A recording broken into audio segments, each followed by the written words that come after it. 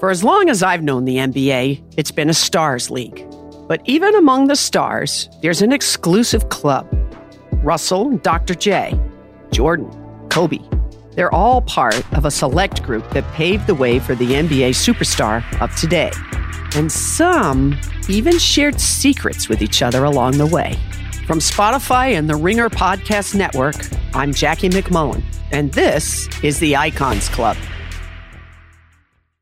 This episode is brought to you by Michelob Ultra, the official beer partner of the NBA. I love the NBA. When game day comes around, win or lose, this is the beer you want. Michelob Ultra, my go-to right now because I'm a light beer guy. Sorry, hate to break it to you. You know, I'll mess around with some other ones, but for the most part, really ever since college, I've been a light beer guy. Michelob Ultra, not only does it taste great, 95 calories, crisp and refreshing. Put it in your fridge. Watch how people just grab it. All of a sudden, they're gone. I also like Michelob Ultra because they're getting fans closer to the game right now than ever before with exclusive NBA prizes and experiences like signed memorabilia and courtside seats. Enter for your chance to win at MichelobUltra.com/courtside. LDA 21 and up. This episode is brought to you by TurboTax. TurboTax experts make all your moves count, filing with 100% accuracy and getting your max refund guaranteed. So whether you've side hustled your way to playoff tickets, auctioned off those vintage jerseys, or started a sports podcast of your own, hey, you're like me. Switch to TurboTax and make your moves count. See guarantee details at TurboTax.com/guarantees. Experts only available with TurboTax Live. We're also brought to you by the Ringer Podcast Network. Hope you're checking out Icons Club. It's Jackie McMullen's new narrative podcast on the NBA Superstars Evolution. You can hear it on the Book of Basketball 2.0 feed. This week's episode is a big one. She got Michael Jordan. It's the Michael Jordan episode, and Michael Jordan's interviewed for it. A lot of great people are interviewed it, but it's an amazing episode. Check it out. Also, speaking of great narrative podcasts, Just Like Us, which Claire Malone did for us for the Ringer Dish feed, which was about, you know, the rise of paparazzi / reality culture in the 2000s. Bennifer, tabloids, Us Weekly, TMZ, the reality TV takeover. It's all in there. It's how we go basically from the early 2000s all the way to kind of where we landed, which, you know, I would say the words for better or worse apply for that. But that was a great podcast. Thanks to Claire for doing that for us. And one more narrative podcast for you. We announced this week to time it for WrestleMania, which is going to be a 2-day event, Saturday, Sunday. David Shoemaker, he created a Book of Wrestling podcast. Yeah. And the first whole section of it, 25 catchphrases that define the Attitude Era, which was in the mid to late 90s in WWE when everything changed. The Rock, Stone Cold Steve Austin, Shawn Michaels, Triple H, Generation X. So he deep dives into that. It is going to be 25 catchphrases. He interviews a whole bunch of people. It is a big picture, full-fledged deep dive into that era. Hope you check it out. Book of Wrestling. You can find it wherever you get your podcast. Check out the Ringer Wrestling Show as well. They're covering WrestleMania all week. We're sending a whole bunch of people down there. I'm not going this year. I think my son's out. He's hit that stage with wrestling where he's probably out, I would say, he's 14 now, 14 to age 19. And then I think he gets sucked back in, probably sophomore year in college. Land it out. That's usually how it goes. Age 6, you get sucked in. Age 6 to age 9, you fall out a little bit. You come flying back. Age 11, age 12. 13 girls start to come in. Then you come back age 19. That's my prediction. That's my roadmap for him. Coming up on this podcast, much later, our friend Larry Wilmore is going to talk about Winning Time. He's going to talk about Will Smith and Chris Rock. He's going to talk about what it's like to be a Laker fan in 2022. And before that, Chris Mannix comes on. We're going to talk about Joel Embiid in the East, which is just getting wackier and wackier. Tonight, the Bucks beat the 76ers. It was an awesome game. MVP performances from Giannis, Embiid, Harden sort of until he missed the last 3 shots, including an absolute brick on a step back. Embiid comes flying and gets the rebound. Giannis with the MVP block. And the Bucks win by 2. They took the training wheels off Giannis tonight. You know, it's regular season. You want him around 32, 33. Tonight he played 38, 24 shots, 10 free throws, puts up the 40, 14, and 6. And he's still my pick for who is the best player in the league. I still think it's Giannis. If you're asking who do I want for one game, probably Durant. Who do I think is having the most valuable season? I would say Jokic. And I haven't really wavered from that all year. It feels like those are the three lanes. But Embiid, he has a chance to flip this. Right now, Miami's in first place. Milwaukee is a half game behind them. Boston and Philly are third and fourth. And that's going to flip, and that's going to keep flipping. Who the hell knows how it's going to turn out? We will find out. I will tell you this. I'm freaking out about the Robert Williams thing. Mannix and I talk about it. After we did that interview in the late morning, and then I was trying to find out from all kinds of people what was going on. And it's like meniscus, you can remove it. He could play faster. You have to repair it. That could take a year. That's what happened to Jaren Jackson, James Wiseman. You can shave it. And if you shave it, I know people who've, they've come back in 4 weeks. It's not a total repair. I don't understand it. And I don't like the meniscus, and I'm upset. So let's cheer me up by talking about the Los Angeles Lakers. So listen, they lost tonight. They're out of the play-in as of this point. Now that could change. If you look at their schedule, maybe not. The only easy game they have left is OKC. They're tied for 10th with San Antonio, but San Antonio is the tiebreaker. They're both 31 and 44. The Lakers are 13 games under 500. Chris Haynes reported on TV tonight that Anthony Davis might come back on Friday. LeBron didn't play tonight. He has a sprained ankle. He might come back, so you could make a case. Hey, they're 17 and 20 when Davis plays. They're basically a 500 team. If he comes back, they can split those games. The Spurs, I love it. They really want to get into the play-in. It's been respectable. And the Lakers, what else do they have to play for? New Orleans has their pick. New Orleans is incentivized to finish ahead of the Lakers. It knocks the Lakers down. It's a comedy of errors. And you don't need to hear my diatribe of how bad the Westbrook trade was. We have talked about that basically from the moment it got made. But what's interesting about this Lakers season, I was trying to think of anyone who has won a title within 2 years did a worse job of protecting the nucleus of that title team. You think about what the Lakers did. Here's who they let leave last summer. Alex Caruso. By every defensive metric, one of the best defensive guards in the league. They let Dennis Schroeder go, who was competent. They let Wesley Matthews go, who's going to be playing for the Bucks in the playoffs. They let Andre Drummond go, who's been a beast for the Nets. He was a good backup center for Philly, and he's been even better than that for Brooklyn. In fact, if you look at that trade with the Harden for Curry, Drummond, and Ben Simmons, who hasn't even played, who had an epidural, who knows if we're going to see him this year. You think like Brooklyn just gave away James Harden, got 2 bench players back basically, but really they've been better than bench players. Anyway, Lakers let Drummond go. Markieff Morris, let him go. And then the classic where door A was Russell Westbrook, $44.2 million this year, $47.1 million next year. Door B was trading Kuzma and Harrell, and maybe a first-round pick. Hard to say if their number 22 pick was in there or not, but let's say it was for Buddy Hield. And if they had kept KCP and gotten Buddy Hield, $36 million. If they had done what they did, which was get Westbrook, $44.2 million, $8.2 million difference, big luxury tax thing, which then allows Caruso. They think, well, we'll let Caruso leave. We don't want to go further in the tax. He signs with the Bulls for 4 years, $37 million. So you basically could add KCP, Hield, and Caruso in door B versus Russ in door A. But then you look at the guys they signed. They spent their $5 million mid-level on Kendrick Nunn, who I thought was pretty erratic on Miami, and he's been hurt this year. So, asterisk because he's gotten hurt, but I didn't love that to begin with. They did the lower mid-level on Monk, who I think has been good. And if they had just kept last year's team together, maybe Monk would have been more of an asset. Their minimum signings, Dwight Howard, Rajon Rondo, Carmelo Anthony, Trevor Ariza, Wayne Ellington, and then Avery Bradley. That is brutal. That is like 2 big 3 teams. They spent $30 million for 3 years on Taylor Horton Tucker.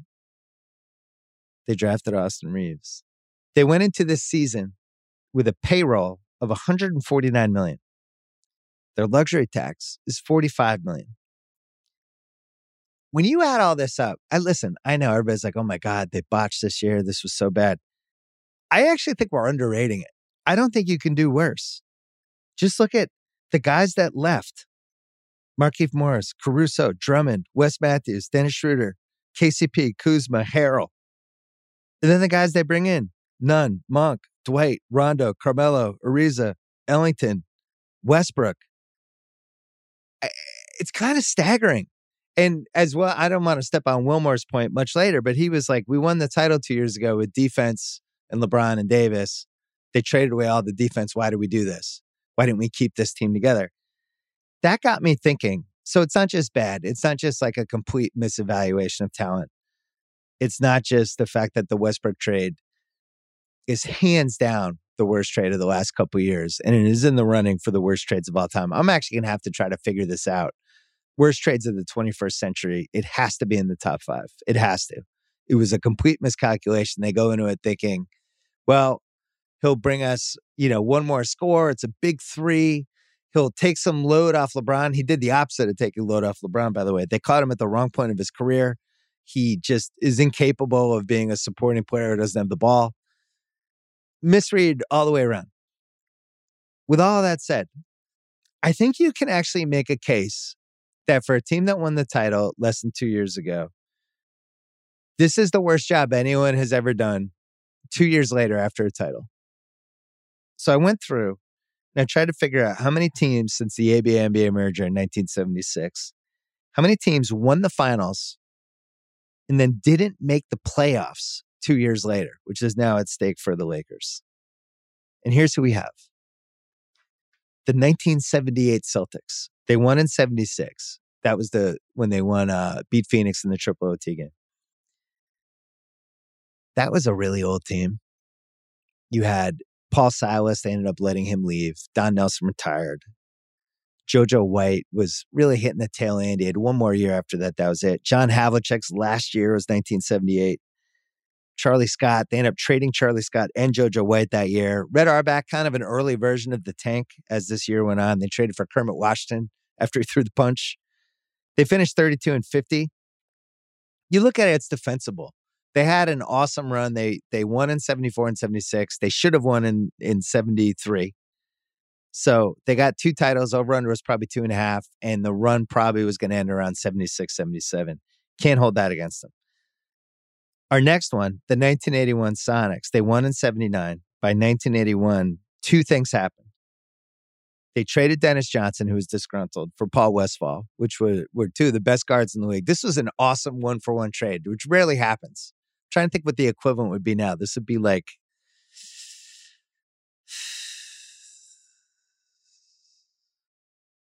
Jason Tatum for Devin Booker.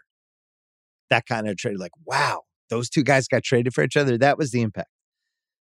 So Westphal gets hurt that year, 1980-81. And then, more importantly, Gus Williams, one of my favorite players of my childhood. He held out the entire year. And weirdly, it worked. He ended up getting a much bigger contract. But we lost a year of Gus Williams, which sucked. Anyway, they lost their backcourt, which was the reason they won the finals in 79. Finished 34-48. Again, defensible. The 1999-2000 Bulls, which, as you know, Jordan retires in 98, and they just do an epic tank. They get the first pick in 99 with Elton Brand. They keep throwing stuff away in 2000, 2001. You know how that goes. So I can't hold that against them. So I listed 3 teams where not even remotely as bad as what happened to the Lakers. Here's our 4th team. The 2006 Miami Heat win the title. 2 years later, they go 15-67. This is pretty bad. Now, some of it was Shaquille starting to get old. And that team got a little gamey the year before. I think they were 44-38.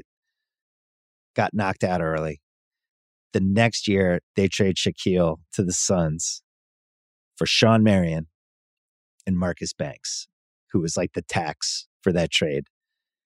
Before that season, they traded a bunch of contracts, Antoine Walker, a couple other guys, and a 2009 first for Ricky Davis and Mark Blunt. That trade was terrible. So somehow in 2 years, they turned whatever that kind of aging nucleus where you had like Mourning and Shaq, Antoine Walker, White Chocolate, all those guys. All that's left is Dwayne Wade, Sean Marion, Ricky Davis, Mark Blount, White Chocolate's still there. And they decide, they do a full tankaroo. They finish 15-67 and get the number 2 pick and take Michael Beasley. Which even as it was happening, we knew it wasn't the right move. Westbrook went 4th. There were other guys than that, but Beasley, they couldn't resist the talent. Regardless, not a great job, but at least somewhat defensible. They took some swings. They still ended up with Sean Marion, who I think they eventually turned up with Jermaine O'Neal. It's pretty bad. Pretty bad. Not as bad as the Lakers. And then the last one, the 2013 Mavericks, 2 years after they won in 2011. If you remember, they had a big fork in the road with Tyson Chandler after that 2011 season. We had the lockout ends, bodies flying around. They let Tyson Chandler leave. They let him go to the Knicks. Jason Kidd eventually leaves. Jason Terry eventually leaves. They signed Vince Carter in 2011. They trade for Lamar Odom. Carter was fine. Lamar Odom just couldn't have worked out worse. 2012, I forgot this. They signed O.J. Mayo. They signed Elton Brand. They signed Chris Kaman. They traded Jan Mahimny for Darren Collison. What happens? They go 41-41. Dirk was a little banged up that year. Again, not as remotely as bad as what happened with the Lakers. The indefensible one to me, and I said this at the time, was the Tyson Chandler piece. Because I feel like when you win the title, you have a responsibility to protect the title. The year after, as weird as this sounds, matters at least a little bit, unless you're blowing it up like the 1999 Bulls do. You owe your guys a chance to defend the title the next year, and sometimes that's a more fun year than the year you won the title. The 2009 Celtics, before KG got hurt, they were awesome. They were so much fun to watch, and in a way, they kind of came together, and they were carrying themselves with that swagger. I wrote about this in my book, trying to figure out if the 92 Bulls or the 97 Bulls, in some ways, when you had that FU edge from having already won, you're carrying yourself like a champ. In a way, is that like better than the year you won the championship itself when, trying to get over the hump, you don't know if you can do it.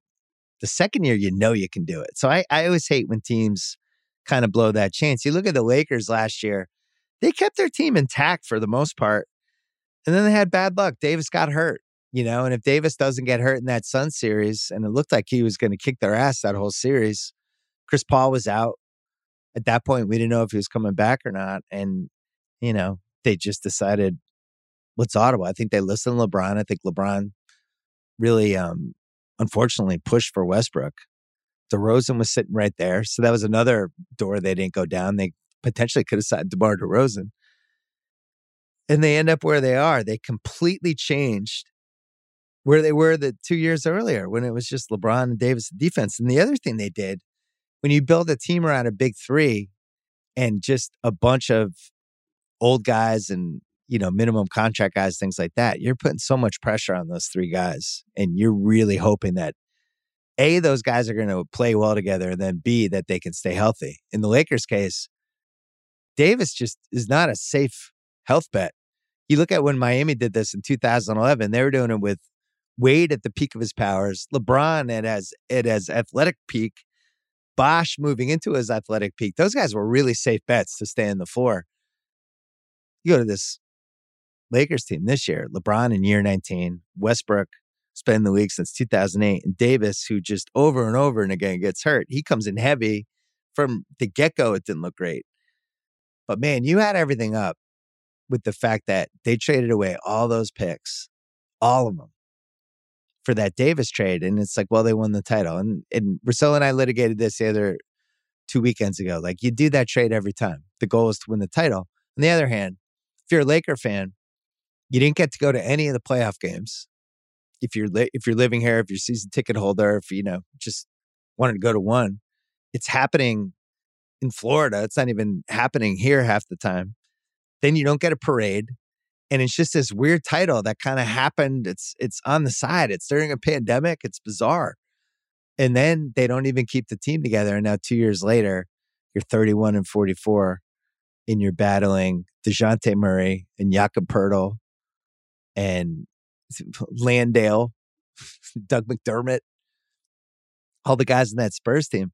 It's incredible. And then the last piece of it, which really pushes it over the top for me, next year, they're on the books for $148.9 million. Exactly, basically where they are this year. They got Westbrook at 47.1, LeBron at 44.7, Davis at 38, Horton Tucker at 10.2, and then Nunn has a player option at 5.3. So they have no flexibility at all. And all these Laker fans are like, no, it's going to be fine. We're going to trade Westbrook. It's like, good luck with that, dude. Good luck. Good luck finding anyone to take Westbrook for $47 million. You're taking back somebody else's terrible contract, and you're probably going to have to throw picks in. So now you're going to have no picks for the whole decade. You add everything up, and it's an absolute clusterfuck, especially because there's this other alternate universe where they just get DeRozan, or they just end up with KCP and Buddy Hield and Caruso, or maybe they get DeRozan and those guys. Every single decision went horribly wrong, except for Malik Monk, who I think whatever iteration of whatever team they would have had would have been good. But man, what a weird way for year 19 for LeBron to end, averaging 30 plus a game, might win the scoring title. They get Westbrook to save the miles on his legs. It goes the opposite way. I can't say I'm bummed out for them, just in case you're wondering. All right, we're gonna go to our friends from Pearl Jam.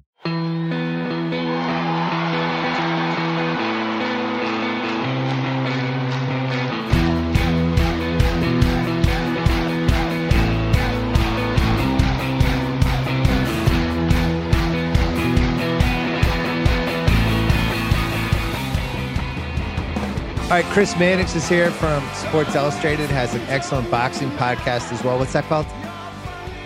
Pretty simple. Boxing with Chris Mannix. Wow. Were you in the lab cooking that one up? What was going on? It tapped my considerable creativity to come up with that name. Great job. We're taping this. It is late morning Pacific time, so we don't know the results yet of Philadelphia, Milwaukee, but we did want to talk about the East, which the Celtics were in fourth place, then they were in first place, then Rob Williams got hurt. They lost in OT to Toronto. They're in fourth place again. It's just going to be topsy-turvy. We'll go all into that. But you spent some time with Embiid, who seems like he's doing some MVP candidacy press availability, I would say. He's playing the game. He's like Will Smith before the Oscars. Hopefully he doesn't slap somebody. What did you learn from Embiid? I think there's some truth to that. Get out there and get in the mind of the voters. His story is, he's got a story that reinforces that candidacy. One of the reasons I wanted to talk to him is because, like, Jokic justifiably gets a lot of credit for lifting the Nuggets up in the absence of Murray and Porter Jr. and all the issues they've had. But, Embiid to me deserves an equal amount of credit for kind of how he kept that team together and just how dysfunctional it was. I mean, how he handled the Simmons stuff really set the tone for the entire season. Like, Embiid in Philly, he's the most powerful athlete in Philadelphia. And that's something, to be that powerful in Philadelphia. And people down there were telling me, like, Joel controls the mob.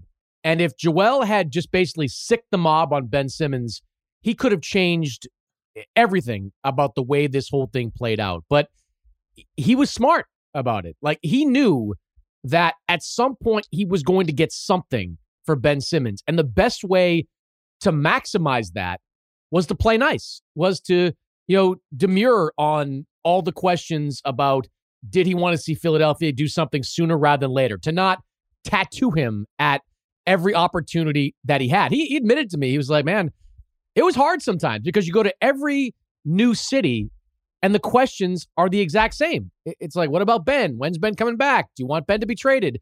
Like, he told me a couple of times, like, he came dangerously close to just popping off and saying what everybody kind of wanted him to say and what part of him really felt. But how he was able to kind of keep it together, I think is as important as anything for why Philadelphia is in this position right now with James Harden and with a real chance to win a championship.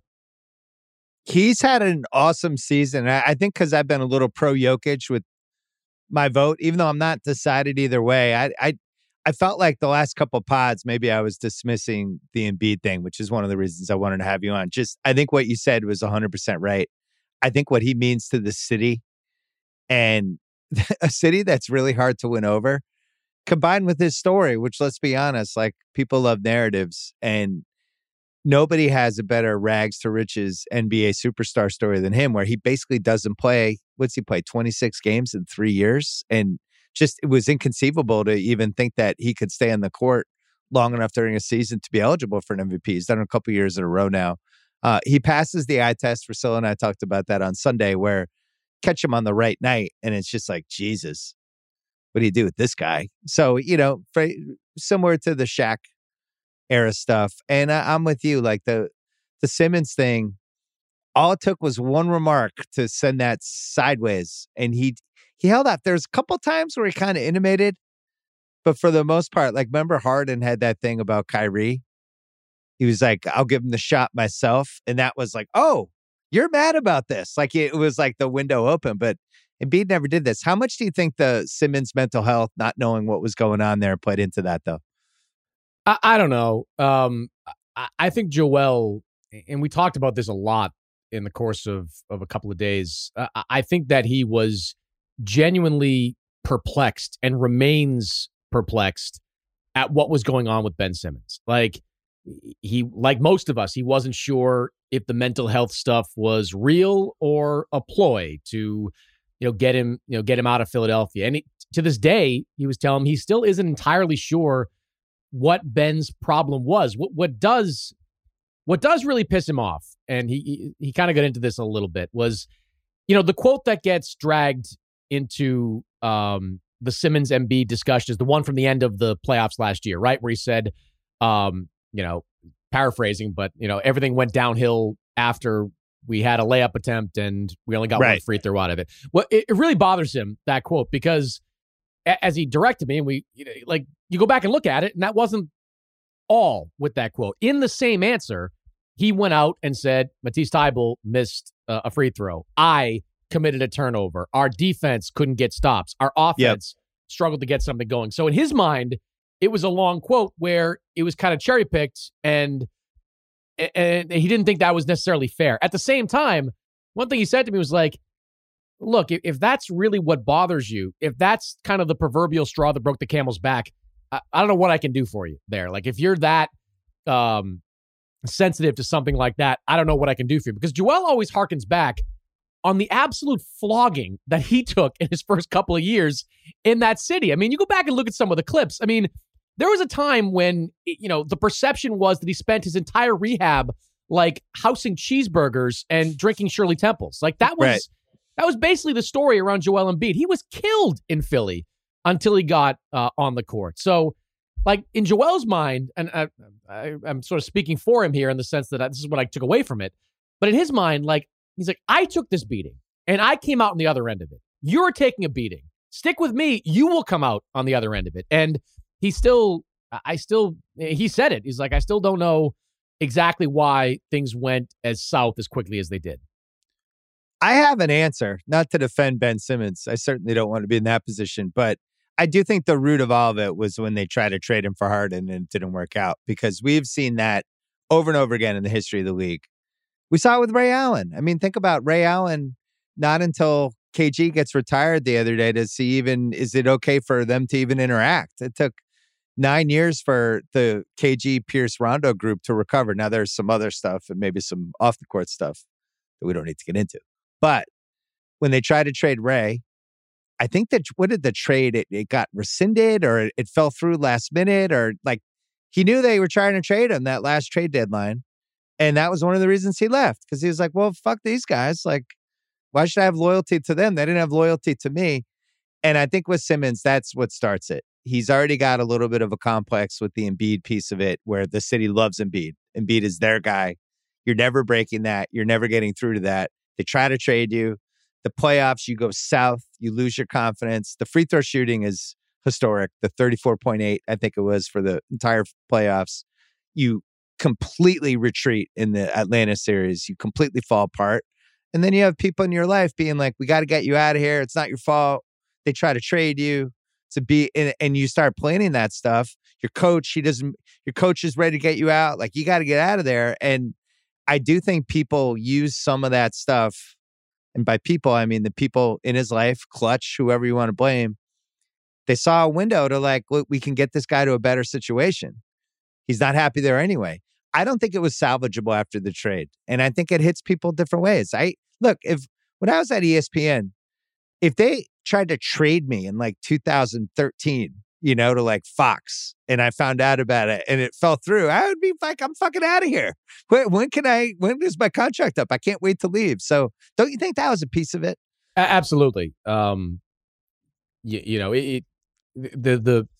feeling, going into that shortened season was that Philadelphia, whether it was before the season with Harden or after the season, they were going to move on from him at some point. And that hits you in a certain way. And I tend to agree with you. If Sports Illustrated said we're trading you to the New York Times, I'd be like, well, that's a dick move. Like, I don't want to go there. I'm happy doing what I'm doing. And you're like, can you at least get Abrams and some picks, like, to make me feel better? Something? Can I feel good about myself? What you get back in return for me, and not just trading me for a subscription? Yeah. I don't. Yeah, I buy into that as well. Embiid's funny, man. Like, there's an innocence to him that I don't see in a lot of athletes. We were talking about how he befriends general managers and how he's had a good relationship with Sam Hinkie and a good relationship now with Daryl Morey. And like, one thing he said was like, man, I don't want to get traded. I'm like, I don't think you're going to get traded. Like, he's like, you never know.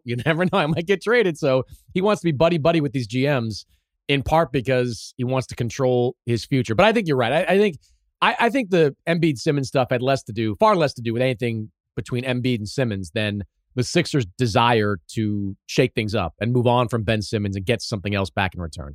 Well, and some of the anecdotes that have come out too from guys who played with them, now that everybody and their brother has a podcast, and you get these glimmers of like Simmons when it was just him, he was like alpha doggy, and then Embiid went into the locker room. What was that Danny Green story? And then all of a sudden he would retreat again, and there was clearly a little tug of war. He was the number one pick, so was Embiid. Yeah, but in Simmons' mind, in Embiid's mind, like, in addition to trying to be a good teammate to Simmons, he feels like over in recent years that he's changed his game for Ben Simmons. Like, he's gone into every offseason trying to be more perimeter oriented because he knows that playing with Ben, he needs to be. Like, I don't think he would be studying as many guards as he did if he didn't have Ben Simmons on that team. And look, you watch with Harden, like, he's pretty content most times, like, being that low post presence and dominating down there in the mid range or in the low post. And to Embiid and the people around him, like, they're like, he worked hard to become a good teammate on the floor with Ben Simmons, right? And he doesn't feel he gets enough credit for that. Well, he's got, I'm looking it up now, 31 games the first 3 years. 63, 64, 51 in the bubble season, 51 last year, 61 this year, 321 overall, and then 34 in the playoffs. So it's crazy. Like, feels like he's been around for a while. He's played like 356. He's funny, man. Games. Like, he thinks like he honestly thinks he's like overpaid. Like, he looks at his salary and he's like, wow, I make way too much money. Like, he says stuff like that. Like, even like going back to that original rookie contract when they offered him the 150 extension, the one thing he said to me is like, these dumbasses are going to give me 150 million. Okay, I'll take it. I'll take it from them. So, like, and I said this to him, like, I kind of feel like I have to, like, in that moment, I'm like, that this is a player-driven league here, man. You are generating way more money than what they're paying you. Like, you deserve probably double given the ticket sales and TV revenue that you personally bring in. But he kind of operates like this, this kid that is being given like a pot of gold and isn't sure he necessarily deserves it. There's a lot of similarities to him and Shaq, obviously, basketball wise, imposing wise, the whole thing. But the one thing from a personality standpoint, and Shaq has evolved into one of the best, I think, post-career athletes from a personality standpoint. He's moved into that Sam Jackson, Snoop Dogg, can endorse everything. Everybody loves him. He's a great guy. remembers everyone's name. He's just great at being a ex-athlete. When he played, there was something that was inauthentic about it, especially the first 10 years, where he was trying to do all these different things. And sometimes he would do the monosyllabic interviews. He had that quote about how he had his smile, but you had to pay for it. It had to be in a commercial. And, there was something calculating about him that you could feel. And it was kind of part of that era. Embiid feels the opposite to me. He really seems genuine. Like at times, and I'm sure when you're doing an interview with him, he probably can't help himself sometimes. He's just like this really authentic guy. He's like, could be his own worst enemy, probably. Everything about him during the time I spent with him felt authentic. There was never kind of and you can tell when you're talking to a guy if he's kind of thinking in his head, what should I say in that moment? And it may not necessarily be what he means.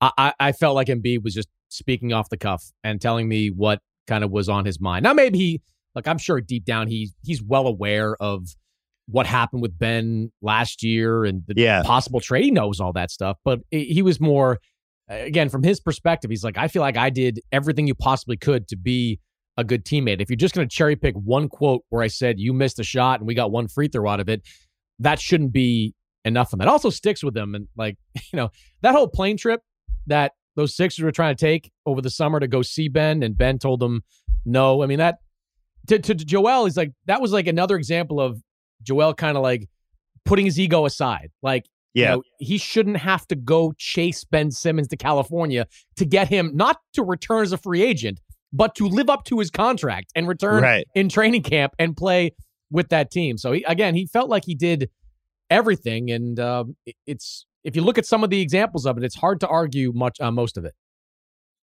I wish you had asked him when you were talking to him.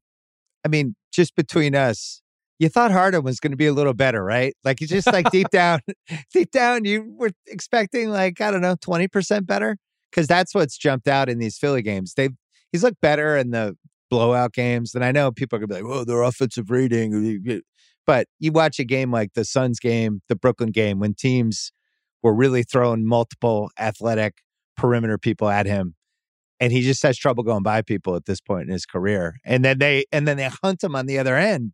That's welcome to what's going to happen in the playoffs, James Harden. That's a big thing. Like, losing Seth Curry really hurt them, and Joel brought that up. Kind of what Seth brought to the table, like a shooter that worked great playing off Embiid. They aren't particularly long. They aren't particularly athletic. Tybal's a great defender, no question. They've got some other guys. Joel obviously is a top-level defender when he's engaged on that end, which is most of the time. There is a little bit missing with that team. Maybe they overcome it if Harden goes off and gets back to being himself. If Joel takes over, that's as good a 1-2 combination as you're going to find, at least in the Eastern Conference. But what I think don't see it. Well, I don't know if I see it either. Maybe we'll talk about Boston. Maybe with them having their issues, that might create an opening. But I'm honestly more concerned. Like, this is a trade that sets up Joel for presumably the next 3 or 4 years, his prime years of his career. There are definitely people in Philadelphia wary of giving James Harden what would be tantamount to a 5-year, $250 million deal. Like, even now, with the short sample size of watching him, that's a concern. That's a legitimate concern amongst some people in Philly that it's going to be a bad contract at some point. The concern is, does it become a bad contract sooner rather than later? And I'd be a little worried about that. Like, if you don't get a great playoff run this year out of them, are you going to get one next year? When does he start to really decline? Like, they're going to give him that contract. I don't think there's any doubt about that, but that's a worry for some people down there. Just seems like the law of the league, right? 935 games played in the regular season for him. And then he has 137 playoffs. So now we're in the thousands. Well, Daryl has said, and I don't know if I believe this. Like, Daryl's talked about believing that James's game is going to age well. I don't know that I see it. Completely disagree. Well, the other thing with him is he really was durable for a while. I mean, you look at the 935, I don't know, that's probably out of like a possible 1,000 or something, but he was playing pretty much, I mean, his career minutes per game is 34.6, and that includes the first couple things. So I just like the law of the league is if you're going to move into this next phase of your career, the guys who have crushed it are the maniacs. They're the Kobe, LeBron, these people. You think like Kobe, like completely reinvented his career in the late 2000s and the early 2010s because he's just like, he was so competitive day in, day out. He just was there, Tom Brady. There's people that are wired like that. I'm just not sure Harden's wired like that. And you even see some of these games. The Brooklyn game was alarming. I thought the Suns game on Sunday was alarming. That was a big game for them. He sucked, and I think he was so naturally awesome. And I know he works his footwork, and Daryl's probably going to get pissed when he hears this, whatever. But I don't know if that's going to age well if he loses like that half step, because he's not like this physically dominant guy, and he's not like the way MJ and Kobe and even LeBron have been able to reinvent their game as the years went. Harden reinvented it, mid 2000s in Houston, became point guard Harden, became like ISO, all that stuff he was doing, but he was just, I thought, faster and quicker and in better shape, and I don't see it anymore. Yeah, and I think it's fair to wonder, Kobe was, you talk about the maniacal commitment, to his body, to everything late in his career. Does Harden have that? We all know the stories of just kind of socializing, going out, things like that. And it stands in stark contrast to Embiid. Like the whole time we're doing interviews with Embiid, like he's watching like Cavs Raptors on League Pass, like in front of him the whole time. Like it's just, and I put this in there, like he goes up to like assistant coaches, like, what do you guys do on the road? Because I don't do anything. Like I just stay in at all times. So, I wonder, with how that's going to work with James and, does James... Listen, it could go fast. Iverson is the ultimate example. I'm not going to say it's like the Iverson where it's just the years just catch up immediately. And 1 minute you're averaging 27 a game in Denver, and 2 years later you're almost out of the league. I don't think that's going to happen to Harden, but I think there's, I had Ben Solak on my pod last week, and we were talking about the Tyreek Hill trade. How Tyreek Hill was a top 5 receiver in the situation he was, right?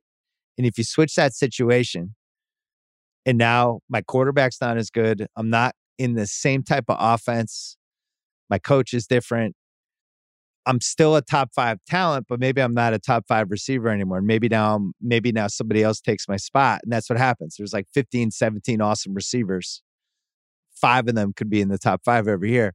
And I wonder with Harden, like that list of like, I am one of the 7 best guys in the league to I'm one of the 20 best guys in the league.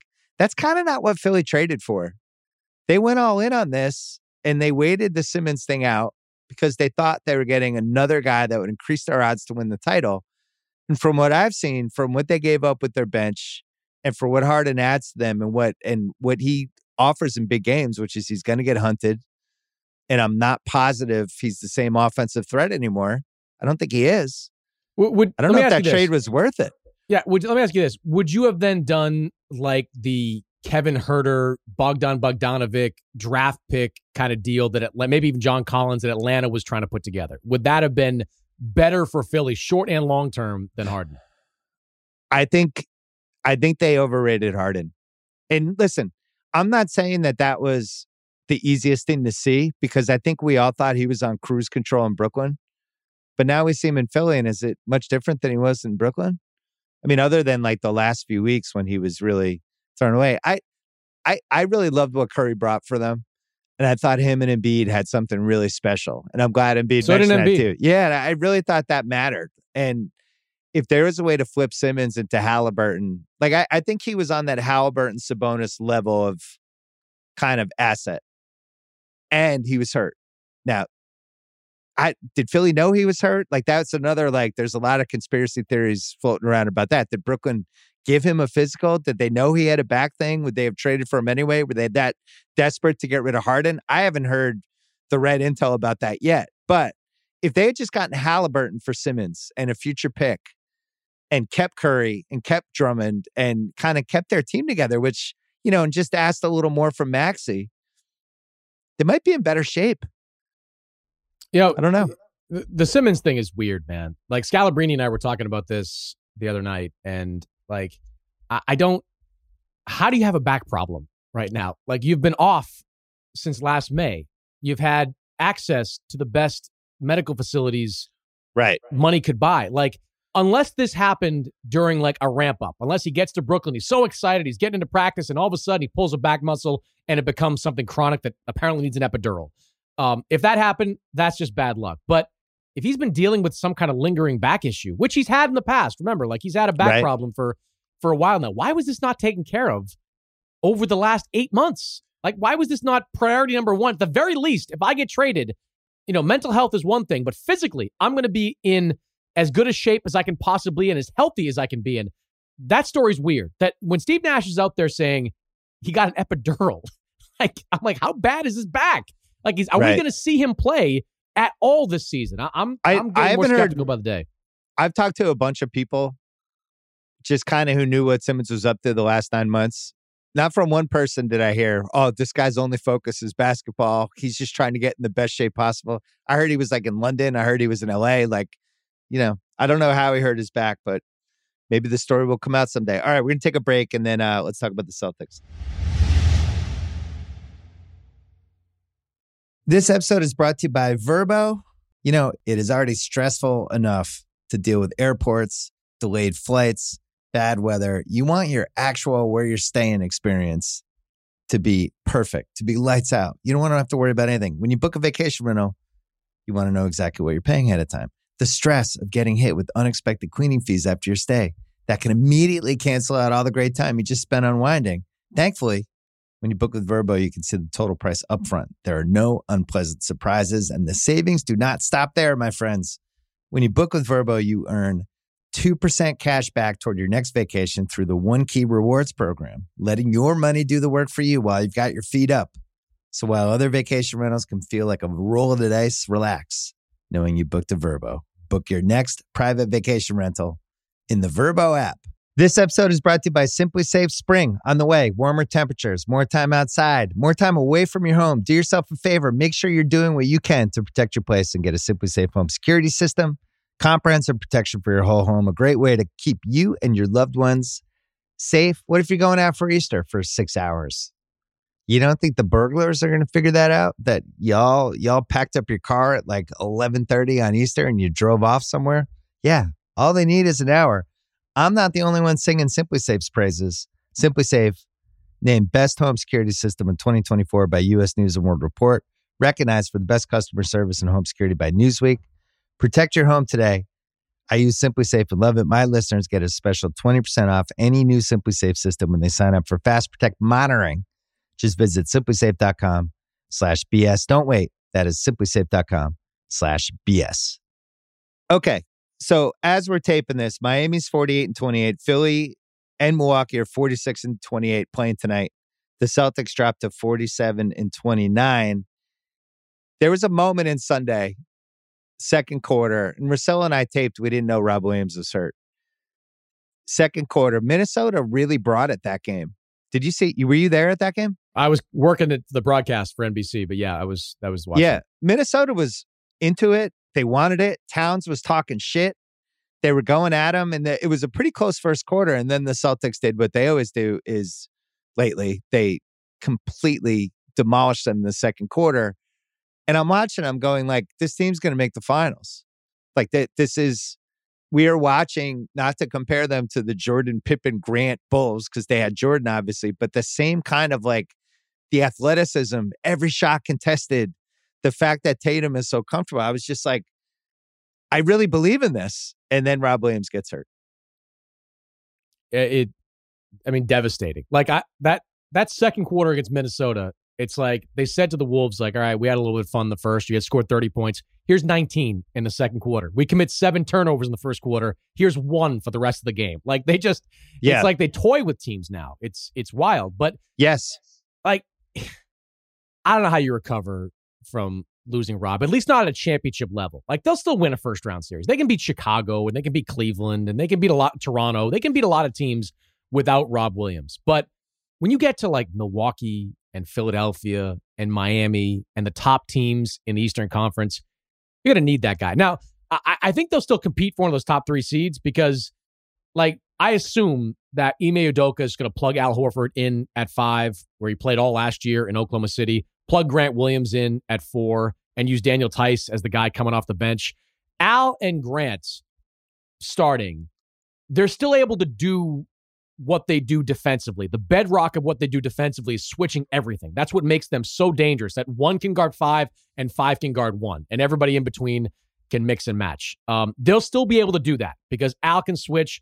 Grant's really good. Like Grant, he's not going to win most improved, but he should be on a list somewhere. Like he's really become excellent. He's an excellent player for this team. So they'll be fine there. It's just, I watched the Monday night game, and Pascal Siakam, they're treating Pascal Siakam like he's Russell Westbrook out there. They're playing like this shell in the paint, and they're daring Siakam to shoot. And he's just driving right into the middle of them. And not once did Siakam put his head up.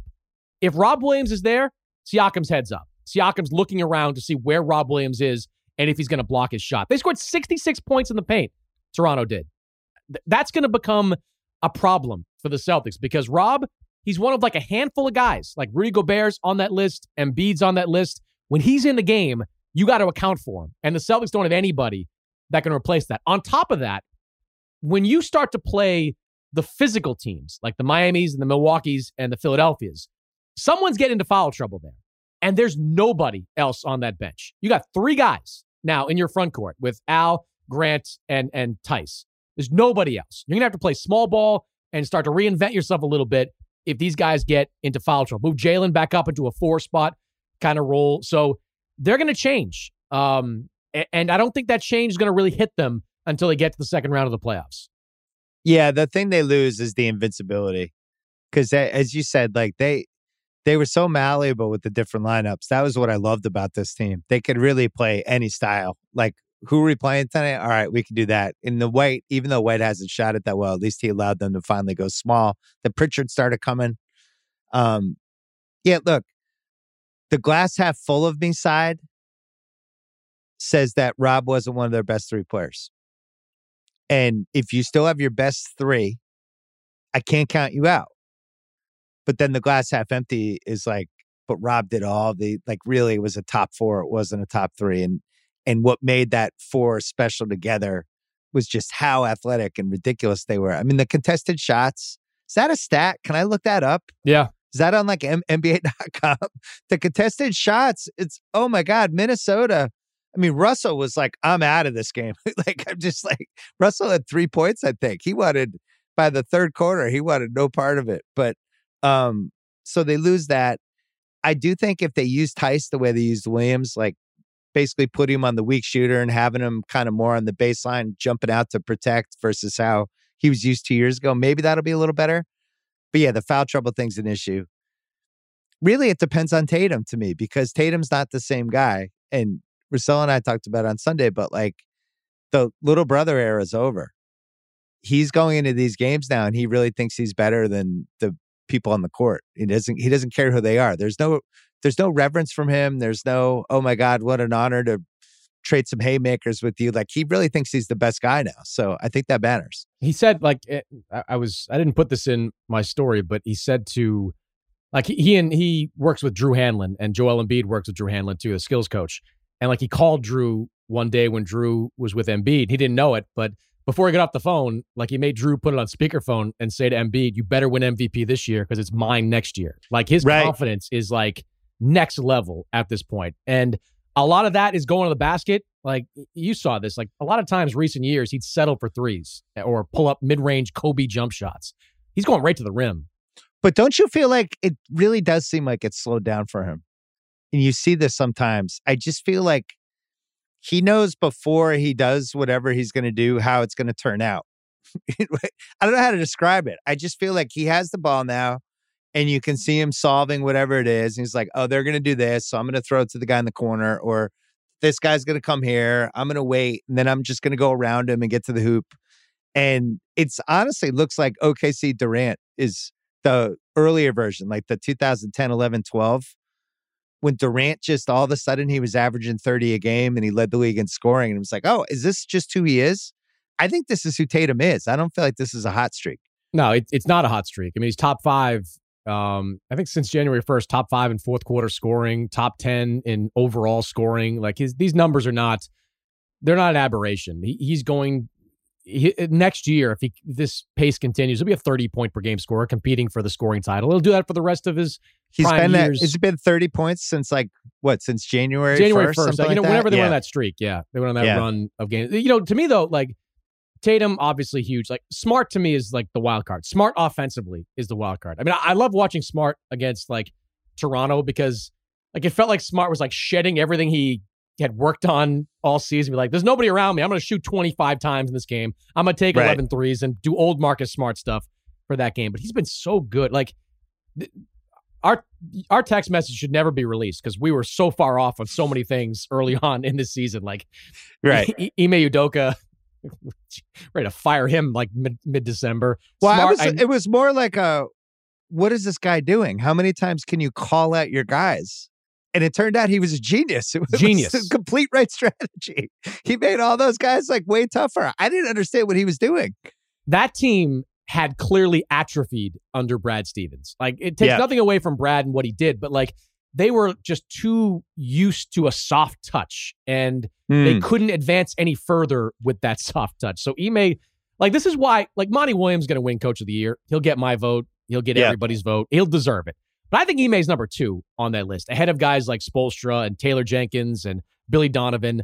And the argument against him is often, well, they only were good for like the last 3 months of the season. No. He was coaching his ass off in the first 2 months of the season, breaking them of all the shitty habits that they had coming into the season. Right. So like he deserves credit for not backing off that. Not like, I mean, you and I was doing it on NBC, like every night I'm going out there being like, is Ime going to tattoo Tatum, Brown, Smart? Who is he going to go after this game? And why does he keep doing it? But he knew it worked and it did work. And by early January, they came together and all coalesced and he deserves. I respected what he was doing. And I also thought it was insane because I was just like, you can't do this with how soft the league is now. You can't call these guys out. These guys are all individual brands. They're going to turn on him and this is going to be a disaster. And there was a couple moments in those first 50 games when I don't want to say they were quitting on him, but it felt like they were a little bit broken. And I think the trades, look, you're around the team more than I am, but it did seem like it helped to get Schroeder out of there. I don't know if he was Mr. Popularity. And it also helped from Smart's standpoint because then he became the true point guard. It's my team now. And he really embraced it. But the calibration of guys weren't right. You had Richardson in there. He wanted to play. He played well. My dad really liked him. But he was kind of thrown off the rotation. Pritchard wasn't playing enough because of Schroeder. And now it seems like everybody likes each other. But sometimes sports is weird. Danny Ainge is a great GM. But as I look back now, he probably needed to go too. And Brad needed to take that job because Danny never would have included a first-round pick to get off Kemba Walker. Would not have done it. And Brad did. And I know everybody's excited about Alperen Sengun, but whatever. Like, he got Horford back, and Horford's been huge for this team all season long. Well, Brad coached Kemba, so I think he was under the hood with the car. Yeah, but Danny also never would have thrown in the draft consideration to get Derek White. I don't believe that. I don't believe he would have traded picks to get Derek White to Boston. Derek White's been huge for them. Both ends of the floor. A perfect fit with that team. So, like, Brad needed to be out of the coaching box. Danny, for this team, kind of needed to be out of the GM box, and everybody's in their right slot, which I never thought was true. Like, you asked me in December, I thought everybody should be fired. They should have brought in Sam Presti to just fire everybody and do the whole thing over again. I was heading that way because neither you or I wanted to do the Tatum Brown, let's pick one. We were just like, that's the last resort. We're 2 years away from even really seriously considering that. That cannot be the answer to just be like, well, let's just trade a top 25 guy. No. So looking at the East, Miami's the weird team to me. They have 6 games left. At Boston, at Chicago, at Toronto are their next 3. Chicago, Toronto's back-to-back. Then they got Charlotte, Atlanta, at Orlando to finish. At Orlando should be an easy one. Atlanta and Charlotte both need that stuff because they're jacking for playing stuff. We didn't really talk about Heat culture on Sunday with Russillo. This was pretty weird how all that went down last week, to have the 4 straight losses on top of the Jimmy Butler, whatever the fuck happened with that whole thing. In general, I can't decide. Is this the team I most want to play? Or are they rope-a-doping us and we're going to get into the playoffs and they're going to figure it out? It really, to me, it depends on what are they getting from Hero, because for whatever reason, he's become their last 6 minutes of the game. He determines them offensively what's going to happen, which I did not expect. Yeah, I would want to play them if for no other reason. Like in most playoff series, historically, the team with the best player often wins. Like the numbers indicate that. Miami's against top teams, they're not going to have the best player in that series. Might not even have the second best player at times in that series. I mean, Jimmy Butler's really good, but is he going to be? He's not going to be better than Tatum. He's not going to be better than Giannis, Embiid, Harden, even Jaylen Brown. I mean, they're just. I don't see it on that. And Hero, like remember the game last week against Philadelphia where the Sixers ran like the same play. The Sixers without Harden and Embiid ran the same play over and over again that attacked Tyler Hero. Like they just went at him like over and over again. And that's going to happen repeatedly. So the Heat might be in a position where, do you play Tyler Hero because you need his offense because he's almost a lock to be 6th man of the year? Or do you put somebody else in there because defensively he's become such a huge liability? And I also don't know how deep the rot is within that team. Like that blow up last week, like to me, that wasn't masterpiece theater. Like that wasn't nothing. That wasn't like, just blowing off some steam there. Like they went out and responded to that by losing to the Knicks and getting their butts kicked at home by the Nets. Like that's not a team that's just brushing that aside. So every time, like Kyle Lowry's the one that's front and center every single day. Is like, I don't know what we're gonna do. Like we got to get it right. We got to get it right. He's kind of like, what did I sign up for? I'm how fast did Kyle walk away from that huddle during when Jimmy Butler was going off there? He didn't want any part of that. Listen, my dad went to a game earlier in the year when he said, "Oh, I think I was at the game too when Brown and Schroeder really got into it on the bench and the cameras didn't capture it, but it was like not a normal interaction between two teammates who like each other but had a disagreement. It was like, ooh, this isn't great." I was at the Harden, Durant, Draymond Green game.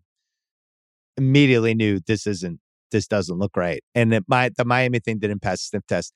Guys yelling at each other on the court. It's part of sports. We've done it. We've both played basketball in our lives. You're going to get mad at somebody. It blows over in 2 minutes. That did not seem like a blow over in 2 minutes thing. That was fucking crazy. And the fact that they responded the way they did afterwards is even more alarming. What? So Eric Spoelstra's been in every possible position to get stressed out in. Including getting bumped by LeBron. Yeah, the bump. Like, if you're not going to lose it over getting bumped by LeBron, like, and then talked about it now national TV for days after, I don't know what's going on. I have never, ever, ever seen Spoelstra react that way. Like, does he even use a clipboard? Like, did he have to find a clipboard to throw at Jimmy Butler? Like, it was just bizarre to see him chasing Butler down.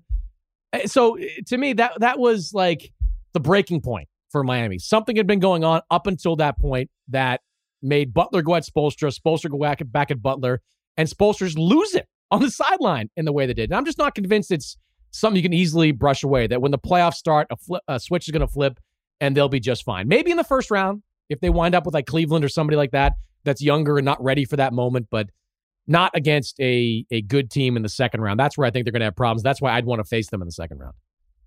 Boston plays them Wednesday. The 3 biggest games left are the Milwaukee-Philly game tonight, Miami-Boston on Wednesday, and then a week from Thursday, Boston-Milwaukee. And, if Boston beats Miami tomorrow, I actually think Miami probably ends up in the 4 seed. Philly has Milwaukee at Detroit, Charlotte, at Cleveland, at Indy, at Toronto, Indy, Detroit. So they have 3 tanking teams in there. And then Milwaukee has at Philly, at Brooklyn, Clips, Dallas, at Chicago, Boston, at Detroit, at Cleveland. Impossible to figure out how this is going to play out. But my guess is Miami will be the one team that's going to be totally comfortable getting out of the Brooklyn possibilities. And the thing with the Brooklyn thing is you kind of either have to get the 1 seed or 3 or 4. You don't want the 2 seed. That's the killer seed. So the jockeying that could go on next week. I don't think Ime is going to do that. I can't imagine him being like, let's duck somebody. I think he's going to be like, we are who we are. We're tough. We're not afraid of anybody. Don't you think that would be his strategy? Yeah, I mean, he came out of that San Antonio system, and Pop never really cared about seeding, never really looked too deep into first-round matchups, never played the game. Remember the Clippers last year with one of the most brazen tanking jobs against Oklahoma City late in the season, which wound up costing the Thunder, too, because it hurt their draft position.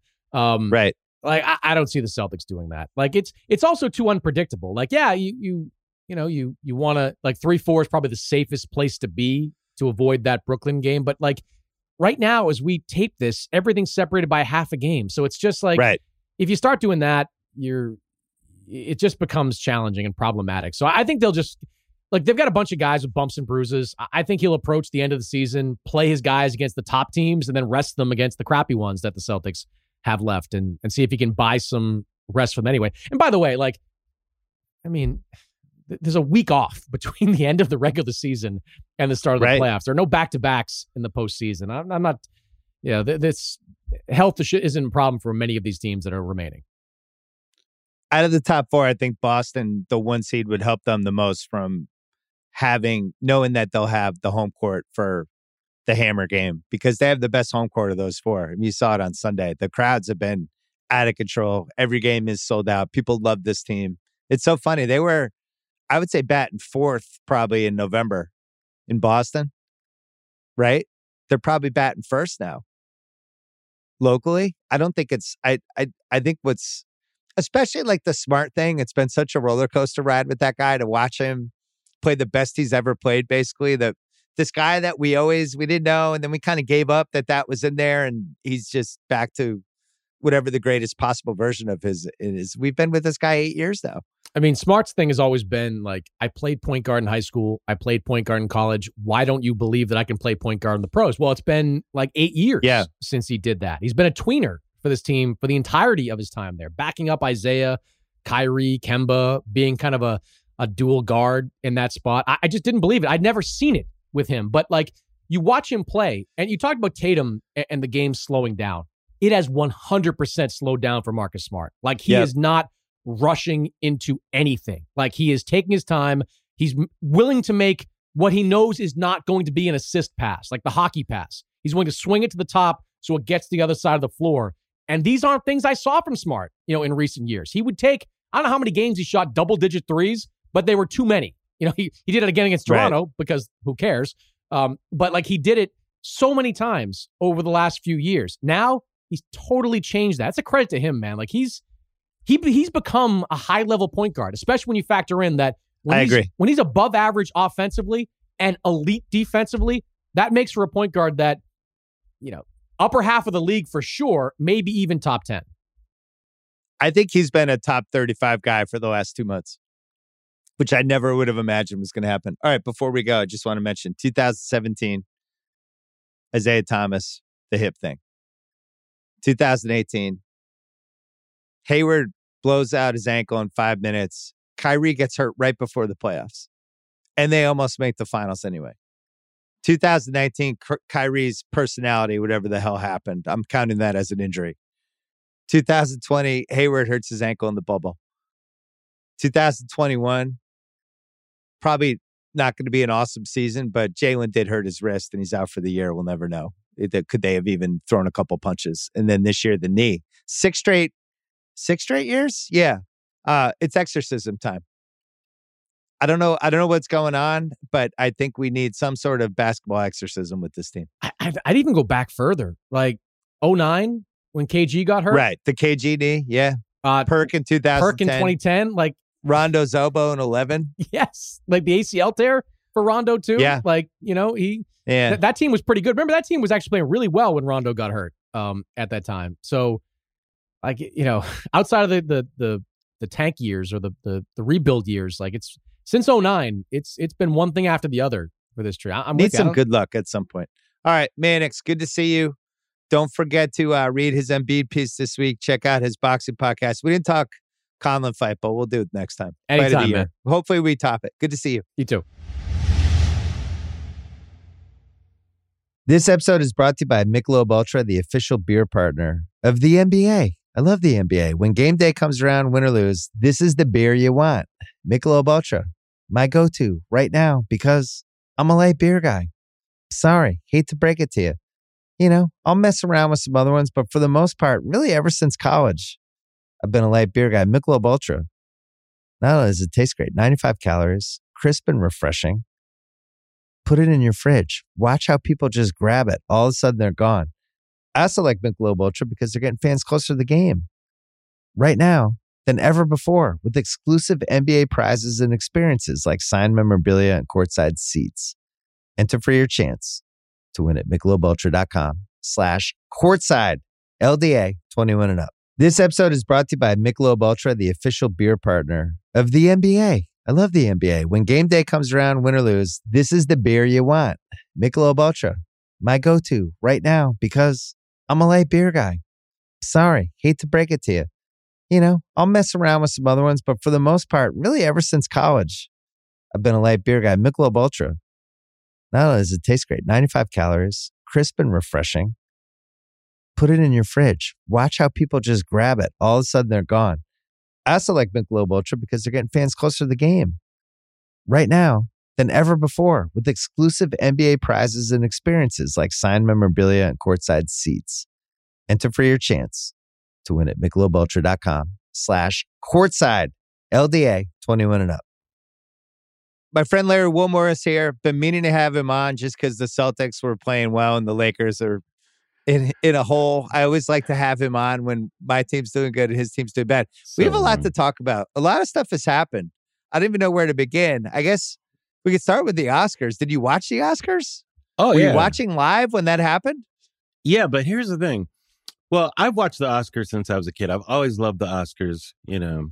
Yeah, me too. As somebody who dreamed of being in showbiz, you know, you dream of being able to make a speech like that. I was fortunate enough to do it at the Emmys, you know, but it's the same type of thing, you know. And I've always, my favorite part of the Oscars are the hosts, from Johnny Carson to, you know, Billy Crystal, who I think arguably was the best, you know, Whoopi. So many people have done it, made it their own. And I always look forward to what they're going to bring. I thought the hosts did a good job this year. I was an hour behind because my daughter comes over on Sunday nights. And with my son, we watch movies. They show me whatever they're watching on YouTube. Like, we do that type of thing. You know, she brings her boyfriend. So we kind of hang out. And she got there a little after. So, you know, I have it on DVR and we're behind, you know, so we could zip through the commercials, right? About an hour behind. So everything's happening in front of me. I start getting these texts. Oh my God, Will Smith, what are you doing? I'm like, hey, stop. Spoiler alert, you guys. Spoiler alert. I'm not there yet. And people didn't care. They just kept saying what was going on, even after I told them, I'm not there yet. Let me get there. So I had kind of a bizarre experience of trying to catch up and find out what was going on after it happened. Yeah. Well, so in other words, it wasn't a surprise to me. I kind of already knew as I was getting there. So I didn't have the same surprise that everybody had. I was kind of braced for it, I guess. It's probably for the better. So I'm surprised some people didn't go into shock. Yeah. I've had 2 days. We're taping this. It's like lunchtime Pacific time. I've had 2 days to digest this. Yeah. And you know, it's one thing to talk about in the moment. It gets crazier as you get more away from it. It's like Kimmel compared it to the Tyson Holyfield thing. I think that's amazing. That is a great comparison. That was the same kind of moment, like where you kind of remember where you watched it. It was one of those moments. Yeah. I think ultimately long term, the Will Smith piece of this. Remember when Tom Cruise jumped on the couch in on Oprah's show? Absolutely. And it was like, it was just hard to look at him the same after that. It was like, what happened with this guy? And from that point on, there was an authenticity piece that you would just struggle with. It's like, what's real? What's not real? What's going on with this guy? Mm-hmm. And with Will, I don't know, man. It wasn't just that he hit Chris Rock, but that he was still really mad about it an hour later. Yeah. And it just seems like he's going through something that's way bigger than a joke at the Oscars. Yeah, it's tough on me because I know both of these guys. I just worked with Will on a great project called Amend. I think I told you about it at the time because we were over at Sunset God. Oh, no, we were at the Netflix lot. But, it was a great documentary. And ironically, I was working on Fresh Prince when Chris Rock appeared on Fresh Prince. So wow, that episode where like Chris was in drag or something, I would say an unfortunate appearance. I'll be kind about it. But so I actually was there when they worked together back in the day on Fresh Prince, if you can believe that, And Chris is a good buddy. I've talked to Chris many times. They're both, here's the thing, they're both some of the nicest, most generous performers you can meet as people. Yeah. Like they're not dicks. Like I would be the first to tell you, man, he puts on that image that he's a dick. No, Will, he really is how he presents himself. Like he's not inauthentic. So it was so out of character for him to do that. Like I could see him being upset, but to do that just really shocked me. I'm still trying to process it, to be honest with you, of the slap. Like, I don't get it. I don't know where it came from. Maybe he was channeling the Richard Williams thing because he was saying that in his speech and that, which created a whole nother series of problems and issues in terms of in terms of messaging. Because I thought, no, as he was saying that, I'm looking at my TV going, no, Will, no, no, please don't say that. Because he was talking about protecting, and I believed he was removing women's agency all over the place by saying how they needed to be protected by him. And it's like Anjanou Ellis is a fantastic actress. She doesn't need unset protection from Will Smith. If anything, she's creating a safe environment for him to be dangerous in his acting. Because she's so good, The thing I wish I had said Sunday night, because Kimmel and I talked about it right after. Right. And I hit like 85% of the points I wish I'd hit. But the thing watching it over and over again, as a lot of people did, like Chris Rock's hands were behind his back. That was like, I didn't realize that. Yeah. It's really glaring the more you watch it, where just like in general, like, do you punch somebody whose hands are behind their back? Do you slap somebody whose hands are, like, whether you want to slap somebody in the get-go, but like if that happened in a sporting event or any other thing, wait a second, well, what are you doing, dude? Here's the thing. In any other environment, the approach itself causes you to go like this, like your hand, the approach itself. But and at first I thought it was staged. I'm like, there's no way this could have happened. But then there's no good reason for it to be staged. Like Will doesn't win in staging this, so that's an impossibility. He just doesn't win. And neither does Chris. Nobody wins. Right. So there's no possible benefit at all. I think Chris thought that Will was going to say something in the mic. And because when he said, like Chris said something like, like I got him mad or something like that. I think he thought he was going to step aside and Will was going to say, you know what, motherfucker, blah, blah, blah, blah, blah, say his piece and go back. That's what I think Chris thought.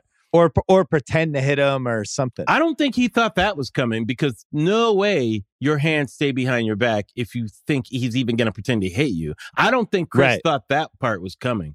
I think he was genuinely shocked about that. Yeah, I think you're right. Well, and then it led to... It's impossible. Human nature, your hands would just come out, Well, we're taping this, so who knows? Chris might say something today. He hasn't yet. My guess is, between how it played out on stage, Will's speech an hour later, where he didn't apologize and kind of made it seem like this is what... Then Will's at the party dancing, and then Will doesn't apologize. He got a standing ovation. Yeah.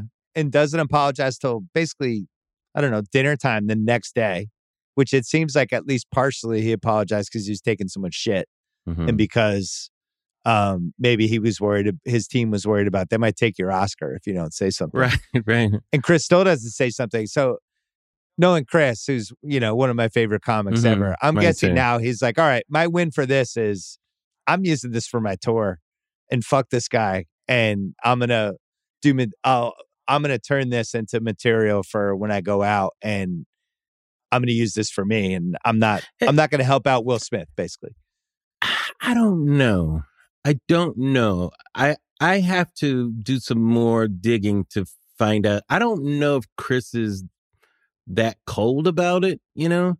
I honestly think it was a ad lib, and I don't think he knew about even the alopecia in the moment. I don't think he did either.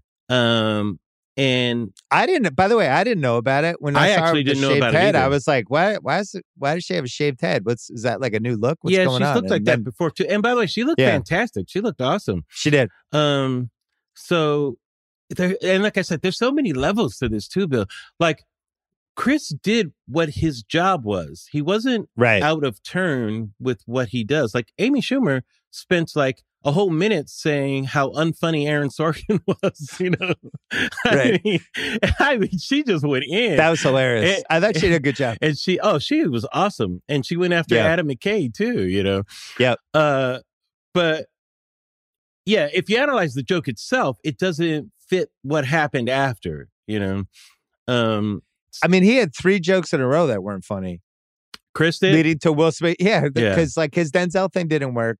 He did the Javier Bardem, Penelope Cruz thing. That didn't really work. He had forgotten that they had both won awards before. Oh, okay, yeah. And then the G.I. Jane thing, which is like really obscure reference. I got it, but it's obscure and it's also a joke that's been done before. It's not a new type of joke. It's you look like somebody that reminds us of a movie is the joke. Yeah. You know, which that's done 1,000 times. So, you know, it's that's not a real good Chris Rock type of joke. It was a Chris Rock caliber. The better Chris Rock joke is when he said in 2016, where he said he wasn't invited to Rihanna's panties. Now that's a Chris Rock joke. You know? Right. That to me, that's a proper joke, you know. So if they came to you and they asked you to mediate this, what would your advice have been to both parties? Mediate? I mean, I don't know. Like we haven't heard Wilmore. But Wilmore, you're a wise man. Come up with a fix for all of this. We haven't heard from Jada. You know, I still feel this whole notion that a man has to protect this woman, to me, is the outdated notion in all of this. You know, Jada has agency. She can speak for herself. She can. I think she said something today, but I don't think it was anything crazy. But I think she had some sort of. Jada has said that she's proud of this look. You know, like. Yeah, she posted about. She said, "This is a season for healing, and I'm here for it." Yeah, I think that was her take. That's kind of ambiguous. I think the proper mediator should be Jada because she was the one in the middle of it. Certainly not me, who I'm a comedian. I think you know which side I'm going to lean on. You know, if I'm going to be mediating. You know, the guy who was doing his job, kind of. You know, and I have to give Chris a lot of credit, man. He kept his composure. Like, I don't know how many people could have kept their composure like that.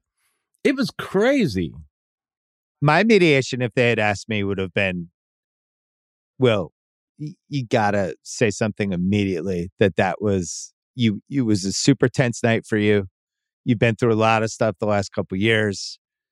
It was your chance to win an Oscar, to put yourself on the map. My hero, Denzel, was right there. And there was so much adrenaline that I honestly snapped and I left my body. And it's the biggest regret of my life. And I wish I hadn't done that. And I apologize to Chris. I couldn't have handled that worse. Like, you really have to go over the top. Why do you think he did it? Why do you think he did it? I mean, because I just think he kind of lost it. But why did he lose it? That's the part I don't understand. Like, why? Like, what? Because I think so much adrenaline from the night and from... You go into that. He's been campaigning for this for 6 months. He'd spent all this time on this movie. This is his one chance. This is a credibility side. You know, you win the Best Actor Oscar. You're just at a different level, career-wise, how you're remembered. Now you're in the club with Denzel. And you're in the club with Daniel Day-Lewis and all of these great actors. And yeah, but he was nominated. I just think it was too much for him. He's been nominated before. He was nominated for Ali, wasn't he? But he had a chance. You know, he's the favorite this year. He's never been the favorite. This was his one chance, it felt like. Because for the most part, he doesn't pick movies that are Oscar movies. He picks movies that, you know, are box office movies. Well, I mean... That's his fault. No, not necessarily. I think you get Oscar movies by having nothing against them, but Oscar ability primarily, you know. Well, he's turned down a couple in the past that could have been interesting for him. I think Will is a good actor, but I don't think we put him in the same category as Denzel Washington. No, well, for being Denzel's one of the fair. greatest actors ever. Right. So it's not like he's not taking Oscar-worthy parts. You know, you have. But it's almost like NBA MVP where, there's the LeBron, Bird, Magic section of people who are just going to be in the voting every year. And then every once in a while, somebody can come up and kind of Steve Nash. swing punches with them once a year that aren't one of the 10 best guys. Yeah, so but he's not playing up to his MVP years because he's not really that kind of player, is what I think. What was interesting too is how everyone reacted in the moment. That kind of stuff is fascinating to me. I was really shocked that he got a standing ovation, when he won. I know that people wanted him to win and they liked him, but the emotions, standing ovations are usually emotional. They come out of, people are feeling a certain way in that moment, right? Like when you see like when Liza Minnelli, I hope she got one. I didn't see that part, but I'm sure Liza coming out, people are seeing her in the wheelchair. They must have given her standing ovation for everything she's done. That's an emotional response, right? So there's this emotional response to him winning. So that confused me a bit. I was like, what did they just witness here? Like, what side is this? And I'm maybe they were scared. Yeah, I'm like, he didn't know he was coming after next. Well, it could be white people thinking, you know what? This was black on black crime. This really isn't. This really isn't our place to say anything. Stay out. Look away. As Diddy said, did you see that video? Let them handle it. Did you see the video? Scott from Hollywood Reporter had it during the commercial, right after it happened.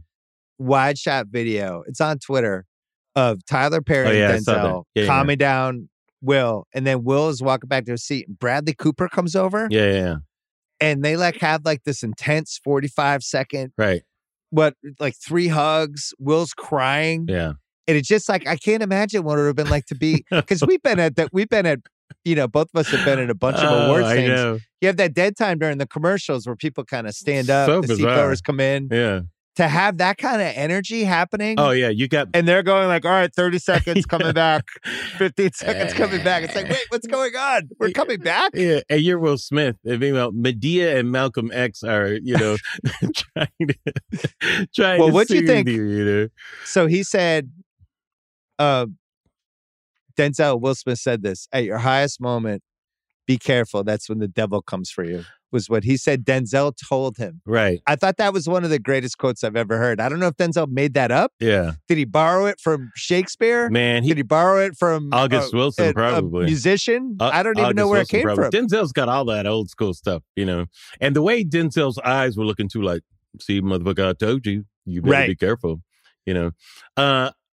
Well, some people were pointing out Scientology had something to do with this. And they were talking about, interesting. In Scientology, you're told to slap people who aren't behaving a certain way to you or improper, that type of thing. Interesting. I went down this rabbit hole about it. It was very bizarre, Even Scientology slap rabbit hole. Exactly. And I'm like, what? This can't be. Is that a true thing? Like you slap people?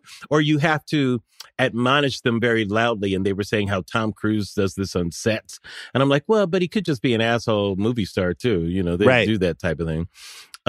Well, the Denzel piece of it, it's just, Jimmy and I talked about it Saturday. It's amazing how Denzel always wins. Oh yeah. Whatever the room, the situation, he's just the coolest guy in there at all times. If all chaos breaks out, because Jimmy told the story about the La La Land Moonlight, when that whole thing was going and nobody knew what to do, and Denzel started ordering people around, telling them what to do. It's like he just knows. Oh, he's like the pilot of that. What was the pilot's name? Sully. Yeah. Sully Sullenberger. Or Captain Phillips. He's like Sully or Captain Phillips. Yeah. And then Sam Jackson's the same way. He's like, motherfuckers, y'all need to calm back down. He's over there just chilling. Well, then poor Questlove. Well, I don't know how it plays out for Will. I don't know what his rehabilitation reclamation tour will look like. I'm assuming it'll look a little bit similar to the Lakers rehabilitation tour of just a broken. Somebody's trying to make a transition. A broken. Yeah, well, we're going to talk about the Lakers. We'll take a break. This episode is brought to you by Arby's. Picture this, stacks of sweet brown sugar bacon on delicious Arby's sandwiches you already love. Does that sound like a feast for your senses? Well, Arby's brown sugar bacon sandwiches are back for a limited time. Available in BLT roast beef and turkey sandwiches. Try Arby's brown sugar bacon sandwiches today. You can order the sandwiches online or on the Arby's app. You can tap the banner, or you can visit this episode's page to learn more. Limited time offer at participating U.S. locations while supplies last.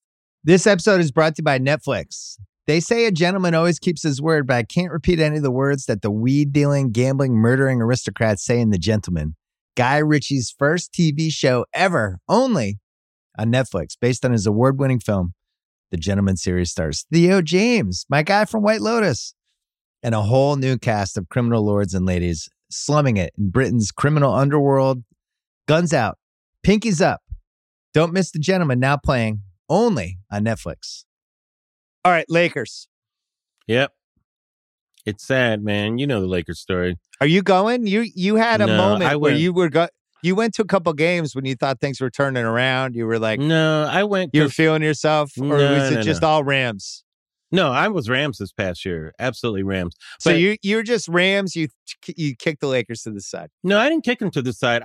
I've been mad at the Lakers management because, and I was mad at them over the summer and early. I was mad before the season even started because we had a championship team in 2020. You can call it bubble championship, whatever. It's still a championship, you know. And the Lakers had an identity in that bubble year, and that was a defensive identity.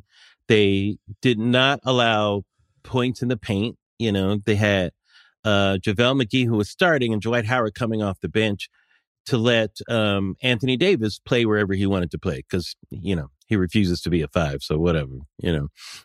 So he refuses to play as tall as he is. All right, whatever. So, and they had a nucleus of a team that had great chemistry from Caruso to KCP to Kuzma. You know, these guys that have been around a while. Kuzma and Caruso both came up in the Laker organization. You know, KCP was a buddy of LeBron's. You know, they're both Clutch Sports, whatever. You know, they had all these players that were playing well together, as well as people like your boy Avery Bradley and these other pieces that are those pieces sometimes can come in and out, but that nucleus was a real good nucleus of people that just knew each other's game. The Lakers thought they could just get rid of all of that. To me, it's so arrogant, Bill, to think, I got a championship team. We could just get rid of everybody, wholesale changes, and just keep 2 guys. Who the fuck does that? Honestly, I have never seen that in the history of basketball, to have a championship team. And we're talking 8 months later, 9 months, not even a year when they did this. Because remember, the following season started right away. And the Lakers had tired legs. So did Miami. You know, neither of them did pretty well. And the Lakers got injured.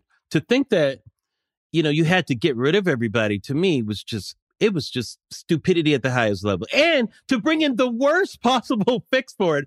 Nothing but old guys. It wasn't just Westbrook, but also Trevor Ariza somehow is going to be the answer, you know? Right. DeAndre Jordan. Yeah, Carmelo, who I'm not mad at. Carmelo's doing his best, but, you know, he can't be the person you're looking to. No, Carmelo should be the 11th man on a good team where, like, once in a playoff series, he comes in and hits a couple threes. Yeah, he makes the other team honest when you need him to be, but he's got to be on the second squad in there to get you some points and give the starters some rest, you know.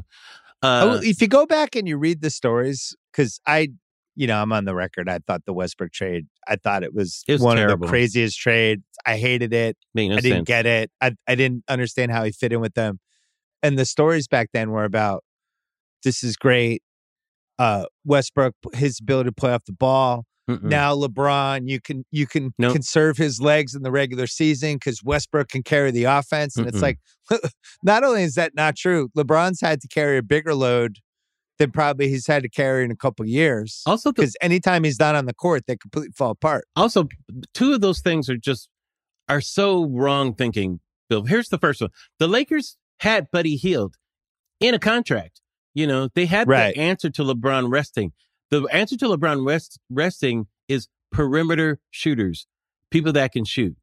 because LeBron is ball dominant. LeBron doesn't like giving up the ball to somebody and rest. He's never done that. People have talked about that for the last 10 years. LeBron just needs somebody to bring up the ball and he can rest. He's never done that. He's ball dominant. What LeBron always needs are people who can shoot, and that's when he rests. So he does shooting and defense. Exactly. Yes. That's when he rests, because LeBron does not play man-to-man defense. He plays off the ball defense because he rests. And so then he can play off the ball. So somebody driving to the basket, the important play, he'll go and block That's what Westbrook does too. Westbrook also plays no defense.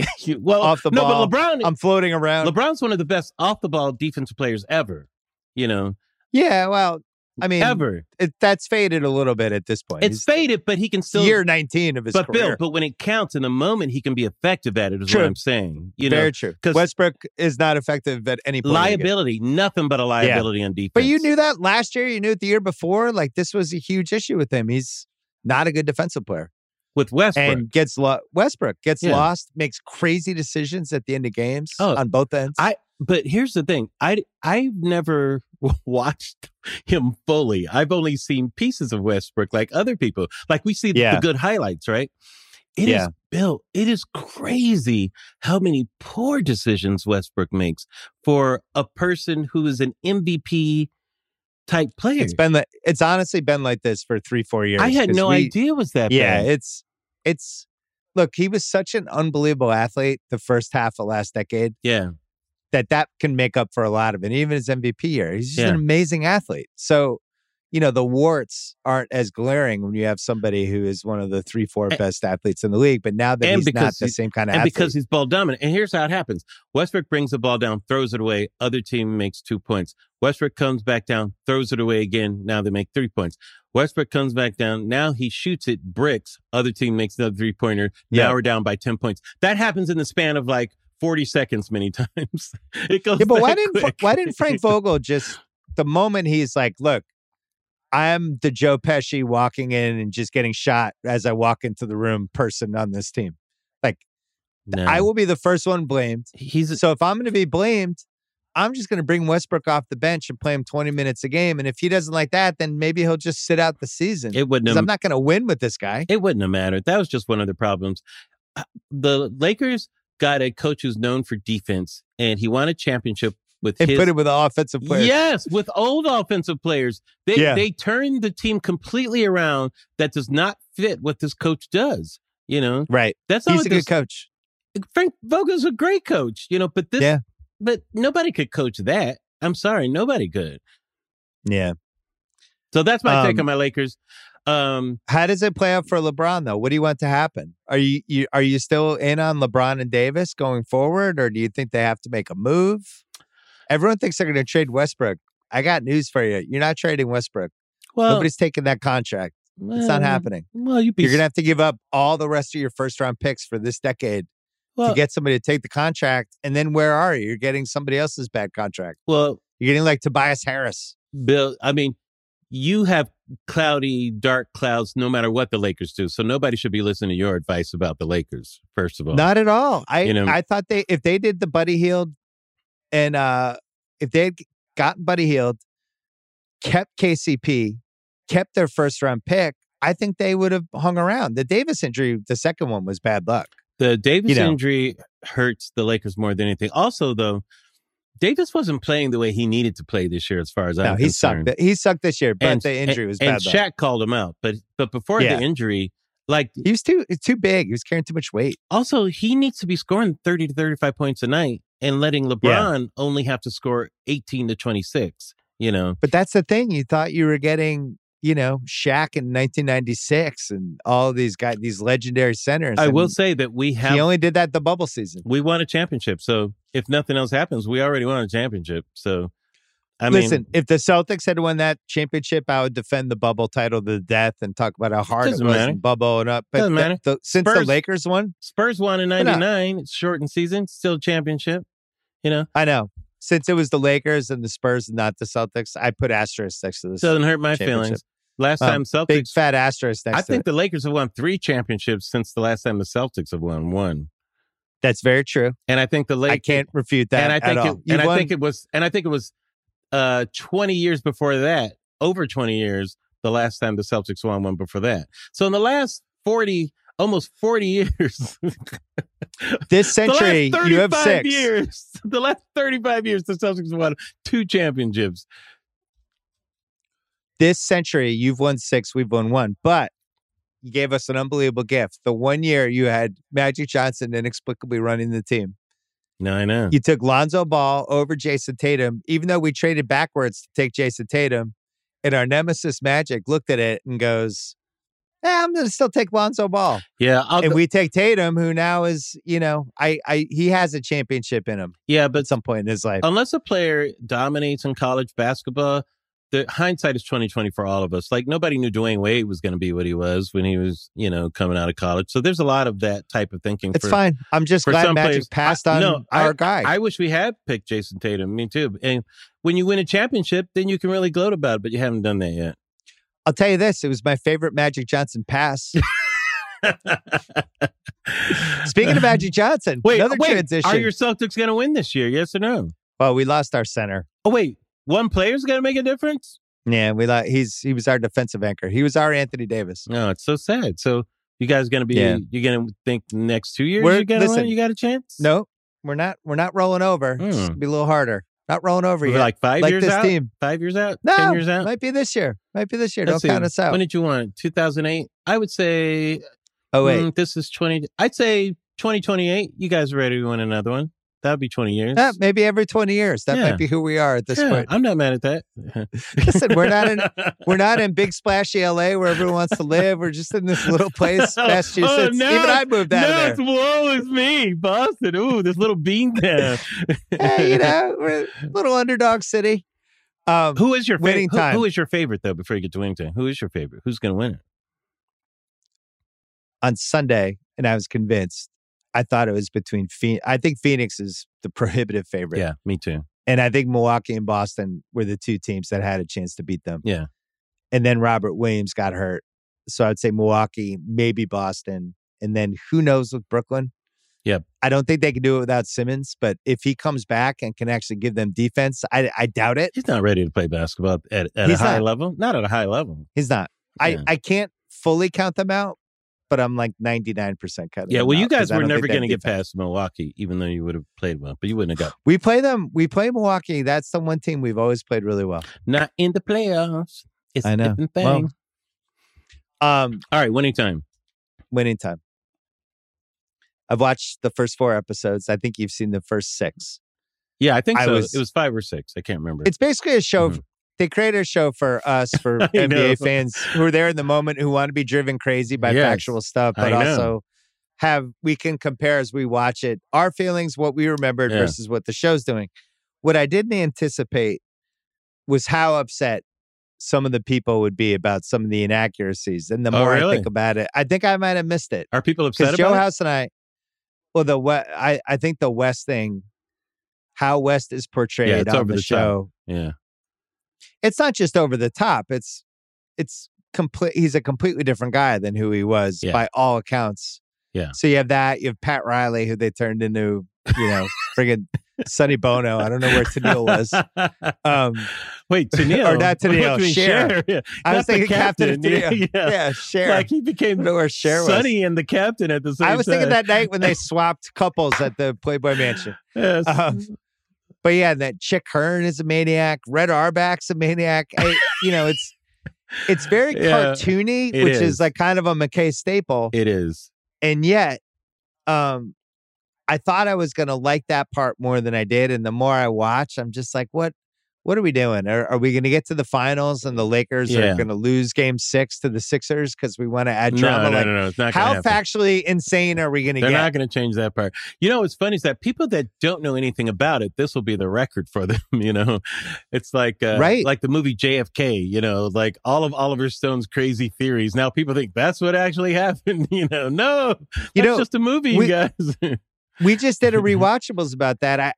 And that was part of the premise. Is like that became a touch point for people at JFK, where it's like, no, Oliver Stone thinks this, and it's like, no, he created characters. He made entire scenes. It's guys, sit down and talk to Oliver Stone. You will see how crazy he actually is. Right. So Winning Time's kind of like insane. It is insane, and yet I still enjoy watching it. I love watching it. It is a hyper version of all of that. I was telling you that I was playing basketball back then. I was, coming out of high school and I came from a real sports area. I went to high school. Bill Duffy was a high school All-American. He's a big sports agent now. He lived down the street from me. We're like brothers, And he came back one year from one of his high school All-American games. There's this guy who's going to college next year. He's a 6'9" point guard. And we were like, no way. And said, I'm telling you, he throws wrap around the back, full court passes. We're like, no way. Who is this? And he said, his name is Magic. We're like, Magic? What is this guy?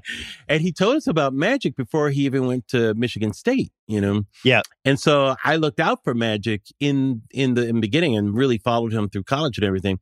And what's interesting at that time, right before the Lakers' first game with Magic, when they were going down to San Diego to play the Clippers, I was in a barbershop in LA with my dad, and Magic came in, and people didn't really know who he was. And I told my dad, that's Magic Johnson. My dad's like, who? I'm like, God, shut up. So I went over there, and I sat down and talked with Magic for a good, like half an hour, because I knew a lot of the ball players and that kind of stuff, and we just talked about everything. And Bill, it was so nice, because I feel like I got to talk to him when he was still Irvin. Before he really became Magic. And I still feel it was one of the best moments I ever had. So the time where winning time takes place, I met that Magic, that Irvin in that time period. So I have an interesting relationship to this series. And he was 20 years old. Yeah. The series does this weird thing where they make it seem like West was just furious that they couldn't take Sidney Moncrief over him. Yeah.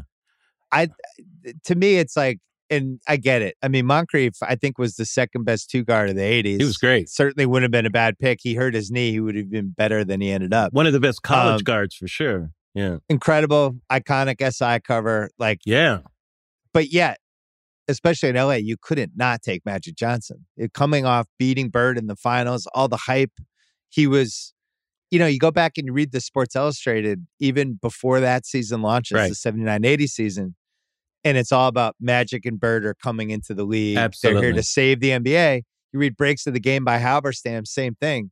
They knew before those guys had played a game, like, this is our 1,000%. shot to rejuvenate the league. So the thought of them ever not taking Moncrief is nuts. I know, it does. Or taking Moncrief over Magic. But also it reeks of people that don't really know basketball. That's, because Jerry West, we were talking about this before. Jerry West is arguably one of the best eyeballers of basketball talent that basketball GMs have known. He's been one of the best GMs ever. And wherever he goes, he creates something. When he went to Golden State, he went to Memphis, to the Clippers. Something good happens after Jerry West is there in terms of young talent, especially flowering on those teams. Look at Memphis, what they're doing now. And West was there a while ago, but he can put a culture in place, right?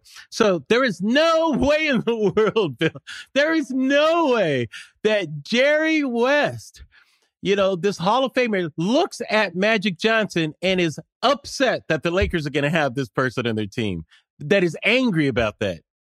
Angry. Do I believe that he tried to figure out, what does this look like if we take Moncrief? Because we have Norm Nixon already. Right. Natural backcourt. This actually makes sense on paper. Do I think they talked about all the angles? There's been some good reporting on this over the years. Right. I don't think it was ever the point where he's like, if we don't take Moncrief, I'm ready to throw something out my window. Also, Norm Nixon wasn't Clyde Frazier. No, he was a very good point guard. Yeah, but there were a bunch of them back then. Yes, thank you. He wasn't Gus Williams or, those guys. No. No, he was it was like Gus Williams and Tiny Archibald, Maurice Lucas. Nixon was maybe a notch under. Yeah. He was better than Johnny Davis, but he was kind of, borderline all-star, I would say. Yeah, borderline. But not somebody that would convince you to not take Magic Johnson. No. The thing is, they were great together, right? Absolutely. I always, that 82 Lakers team, when I was doing my book, I thought that was the most underrated team of all the title teams. It was a good one. Because they put McAdoo and they could do they had a full court press situation. Yeah. So anyway, that part, I didn't like the West thing. I didn't like how they made Riley seem like such a loser. I know. I just refuse to believe. Yes. Yeah. Pat Riley's 6'6", handsome dude. Yes. Played professional basketball, won a title. I just don't see him as this dude who was like that broken. Yeah, they make him out to be some kind of like beach bum loser or something. And it's like, no. If anything, and when he was teamed up with Chick, I remember those days because Chick had what's his name? Lynn Shackelford, I think, right before that, who played with UCLA, you know. And but Chick, the thing I don't like about Chick, for those of you that don't know, so the two best basketball announcers are your boy Johnny Most and Chick Hearn, legendary announcers, you know. And you miss Chick magic in this performance. You really do, you know. And Chick, like, he loved players. He wasn't cynical in that sense, too, you know. And he was the one at that dinner that kind of asked, what's his name, to get Magic a cheeseburger. It wasn't Jerry Buss. They kind of changed that, you know, like Chick was looking out from them. But they missed. Well, that's the other thing. Yeah. When they take liberties like that, and then they have the part where Jack Kent Cooke, the old owner, he says boy to Magic. Yeah. And I'm like, did that happen? Like, because that's a pretty strong one to just throw in a show. And that's where, like, when we get these made for TV versions of real life stuff, and we're getting a ton of them now, right? We're getting them. Basically, every tech startup that became huge and fell apart now has a TV show. And we have, it really started with the Ryan Murphy OJ show. And now it's basically the Lifetime, the prestige version of the Lifetime movie has come to TV, all these different things. And I don't know, you can bend the truth, but at how far do you go? I will say, and I do feel like with Winning Time, I feel like they've gone a little too far with some of the characters. I agree, but I will also say the casting is fantastic. It's superb. They have an amazing cast of actors. Really do. The kid who plays Magic Johnson is amazing. I mean, he really evokes really good. Like that whole spirit of Magic at the time. And of course, John C. Reilly is Jerry Buss. He's really playing Jerry Buss's id more than Jerry Buss himself. Right. You know, the id of Jerry Buss. And plus, he's much older than Jerry Buss was at that time. Jerry Buss was a much younger guy at that time. I know. I looked this up. He was only 46. I'm 6 years older than Jerry Buss was in 1979. And by the way, he was in much better shape at that time, too. The later Jerry Buss looked a little like the way John C. Reilly looks right now, you know.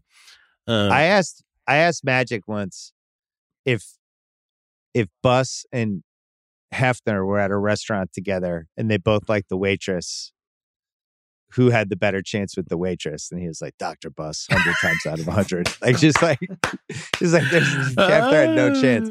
So I think Buss really had it going in the late 70s. And even you go back, there's a Sports Illustrated story about him.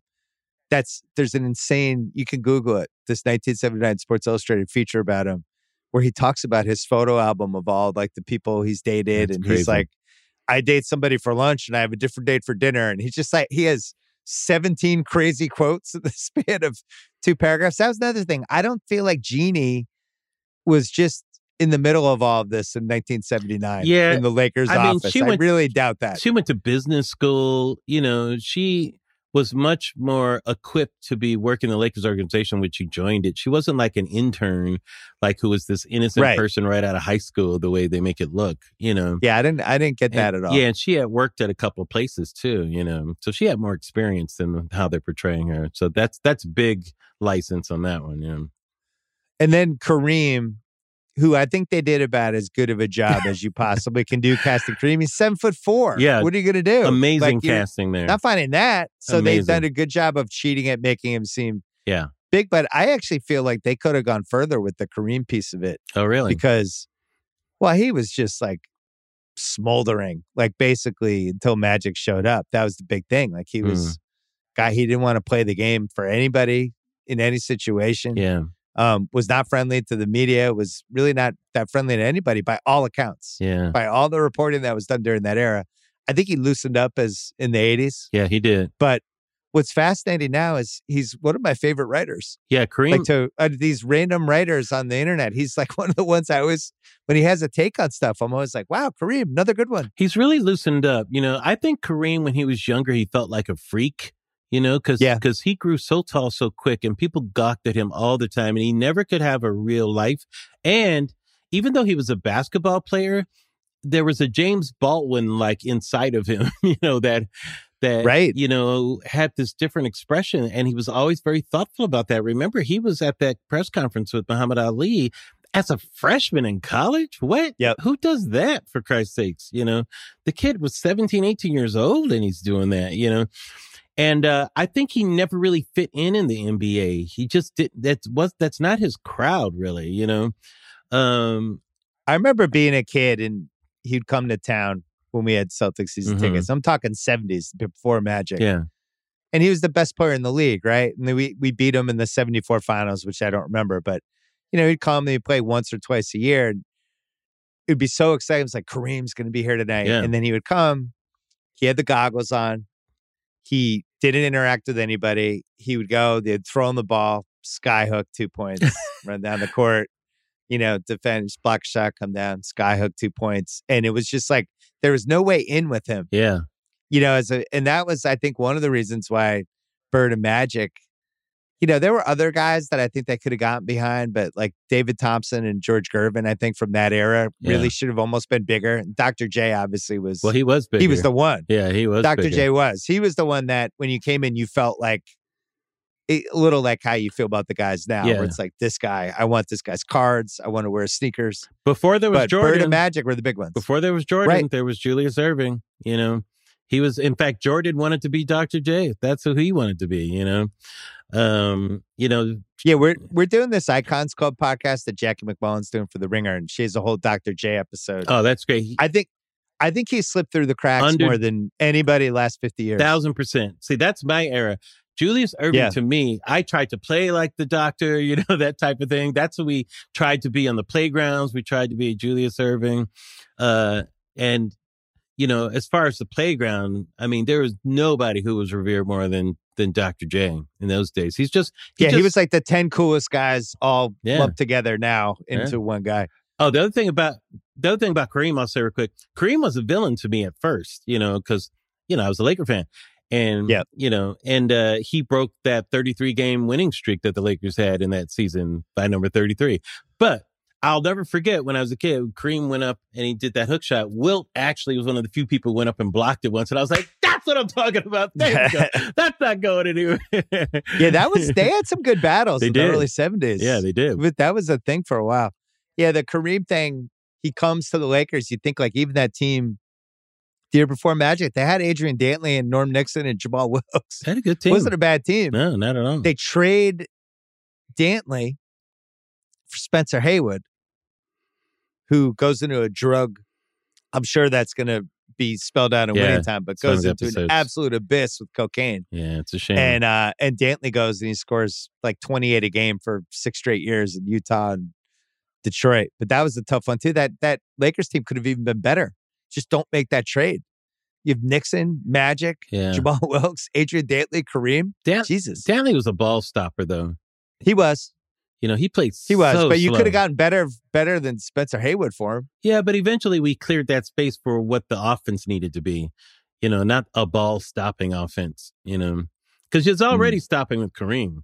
But to stop twice with Dantley and Kareem. That's a good point. It was It's just slow. like, I guess they needed more for that. They needed to get him out of there. And yeah, it's not that Spencer Haywood was the person, but eventually it's better to have Rambis over there, getting rebounds and kicking it out.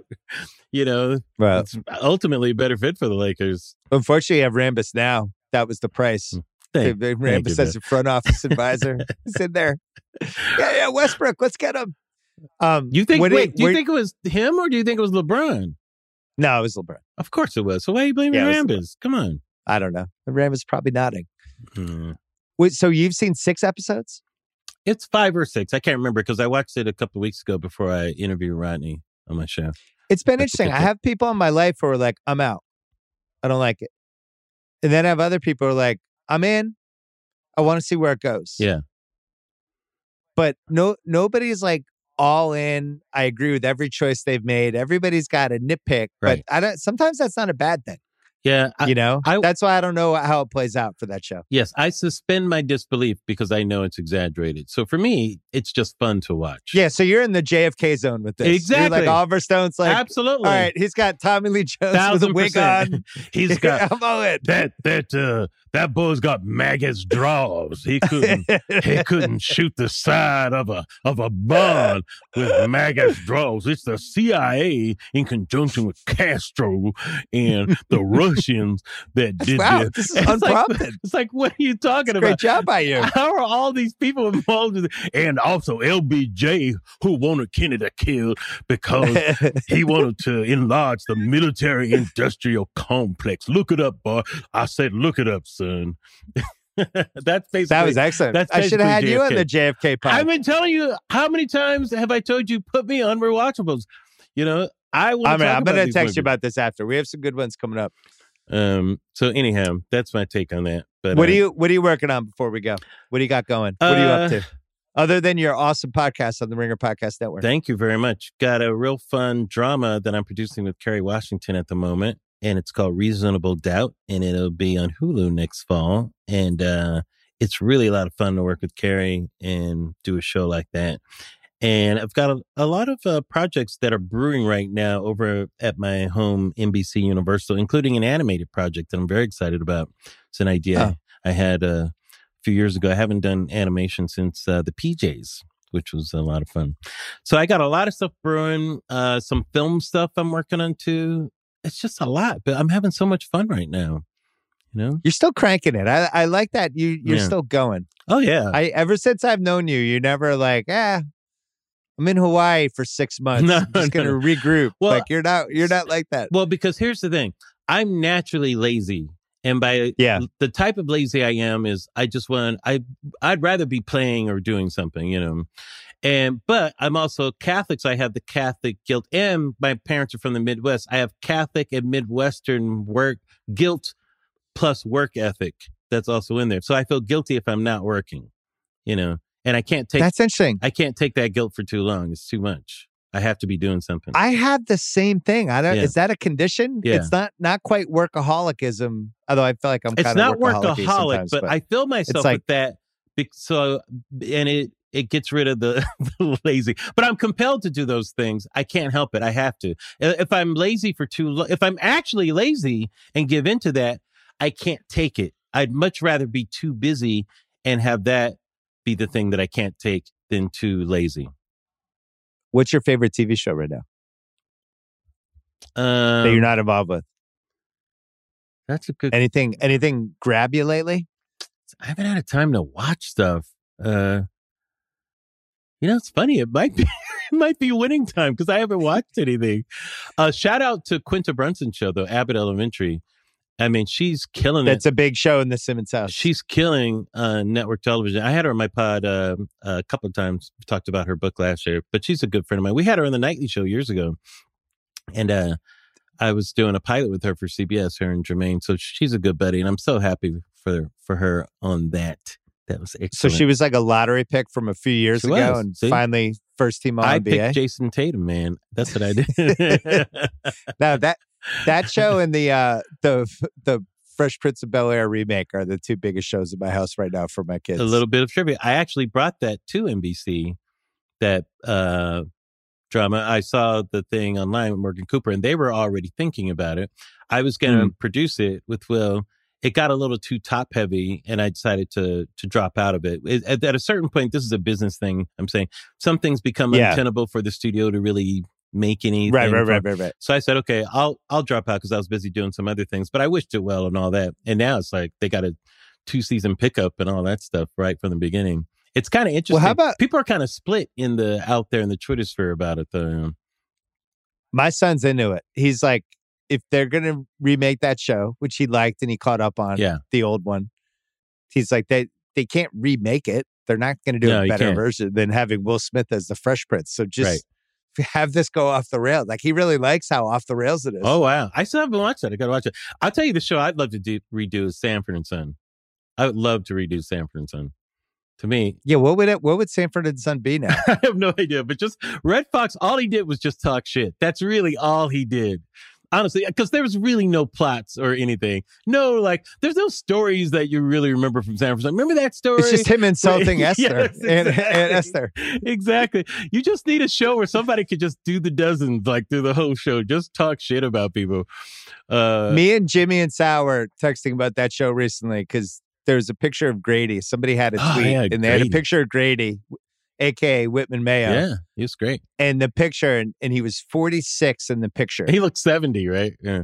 And we're just like, we're all way older than Grady in this picture? What's going on? I know. People looked so old back then. Like, I think Carol O'Connor, was he in his 40s when he did All in the Family? I don't know whether it was 50s? the smoking or what was going on. Or the back Golden then. Girls were in their 50s, right? Right. Like what, Betty White or somebody, one of them was They were in their 50s. probably like 52, 53. That's crazy. Like The show that 50s look completely different nowadays. the show that I would be really interested in the reinvention of would be Good Times, because I felt like that was such an important show for the 70s, and just what it was trying to do and what it pulled off and what it meant, and what is the 2022 version of that show. I don't know. I think, that would be a tough one, because Good Times was controversial at its time. Right. Because a lot of Black people didn't like the portrayal on television of people that, Black people like that, but they liked the fact that there was a father in the home, and then people were upset that the father left, and that type of thing. But he left because he not like James Evans? He didn't like JJ Evans, right? In real life, JJ Walker. Yeah, it was complicated. Didn't he think I think he had a falling out with Norman Lear, and I think, he was supposed to be the star of that show, and those things like Urkel. Right. Urkel became the star of Family Matters. Fonzie became the star of Happy Days, and it wasn't his show at first. That just happens, side characters sometimes just do better. Who knows? It's television.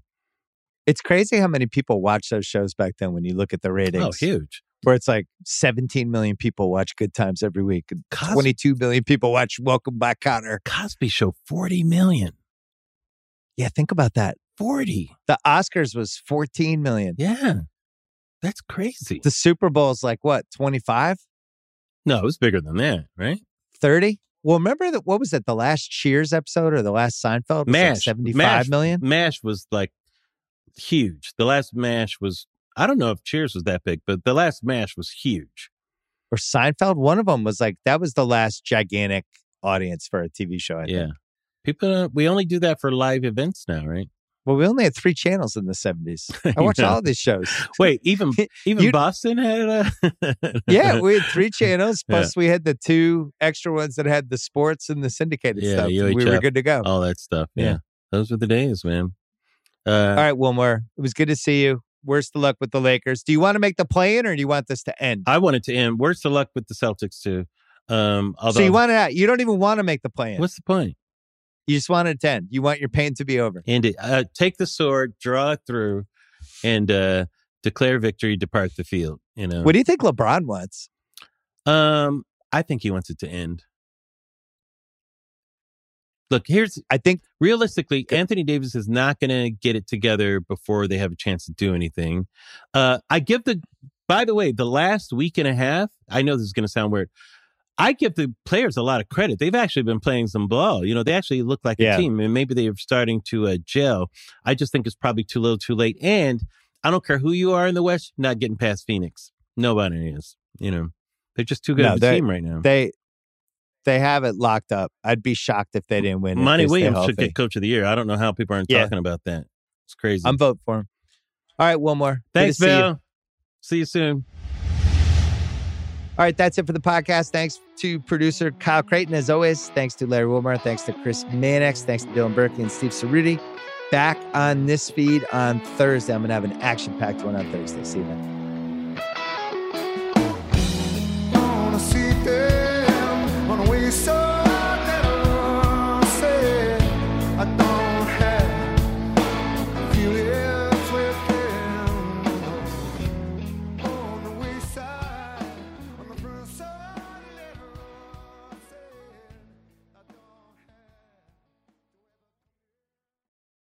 This episode is brought to you by Lululemon. Guys, if you're ready for a new pair of pants, try one of Lululemon's ABC pants. They're made to make you look and feel good. And there's lots of different styles to choose from. My favorite, because I walk around LA every day, I like the joggers. I'm not jogging, I'm just walking fast. But if you're working out, I would try them out. And if you want something a little sleek, maybe business-like, maybe try the ABC Slim Fit trouser. But I am a joggers guy. Once COVID happened, I was just like, I want to wear jogging pants and joggers and all kinds of soft pants as much as I possibly can, especially when I'm working out. Ultra comfortable and versatile. ABC pants are really in a league of their own. Buy a pair right now at lululemon.com.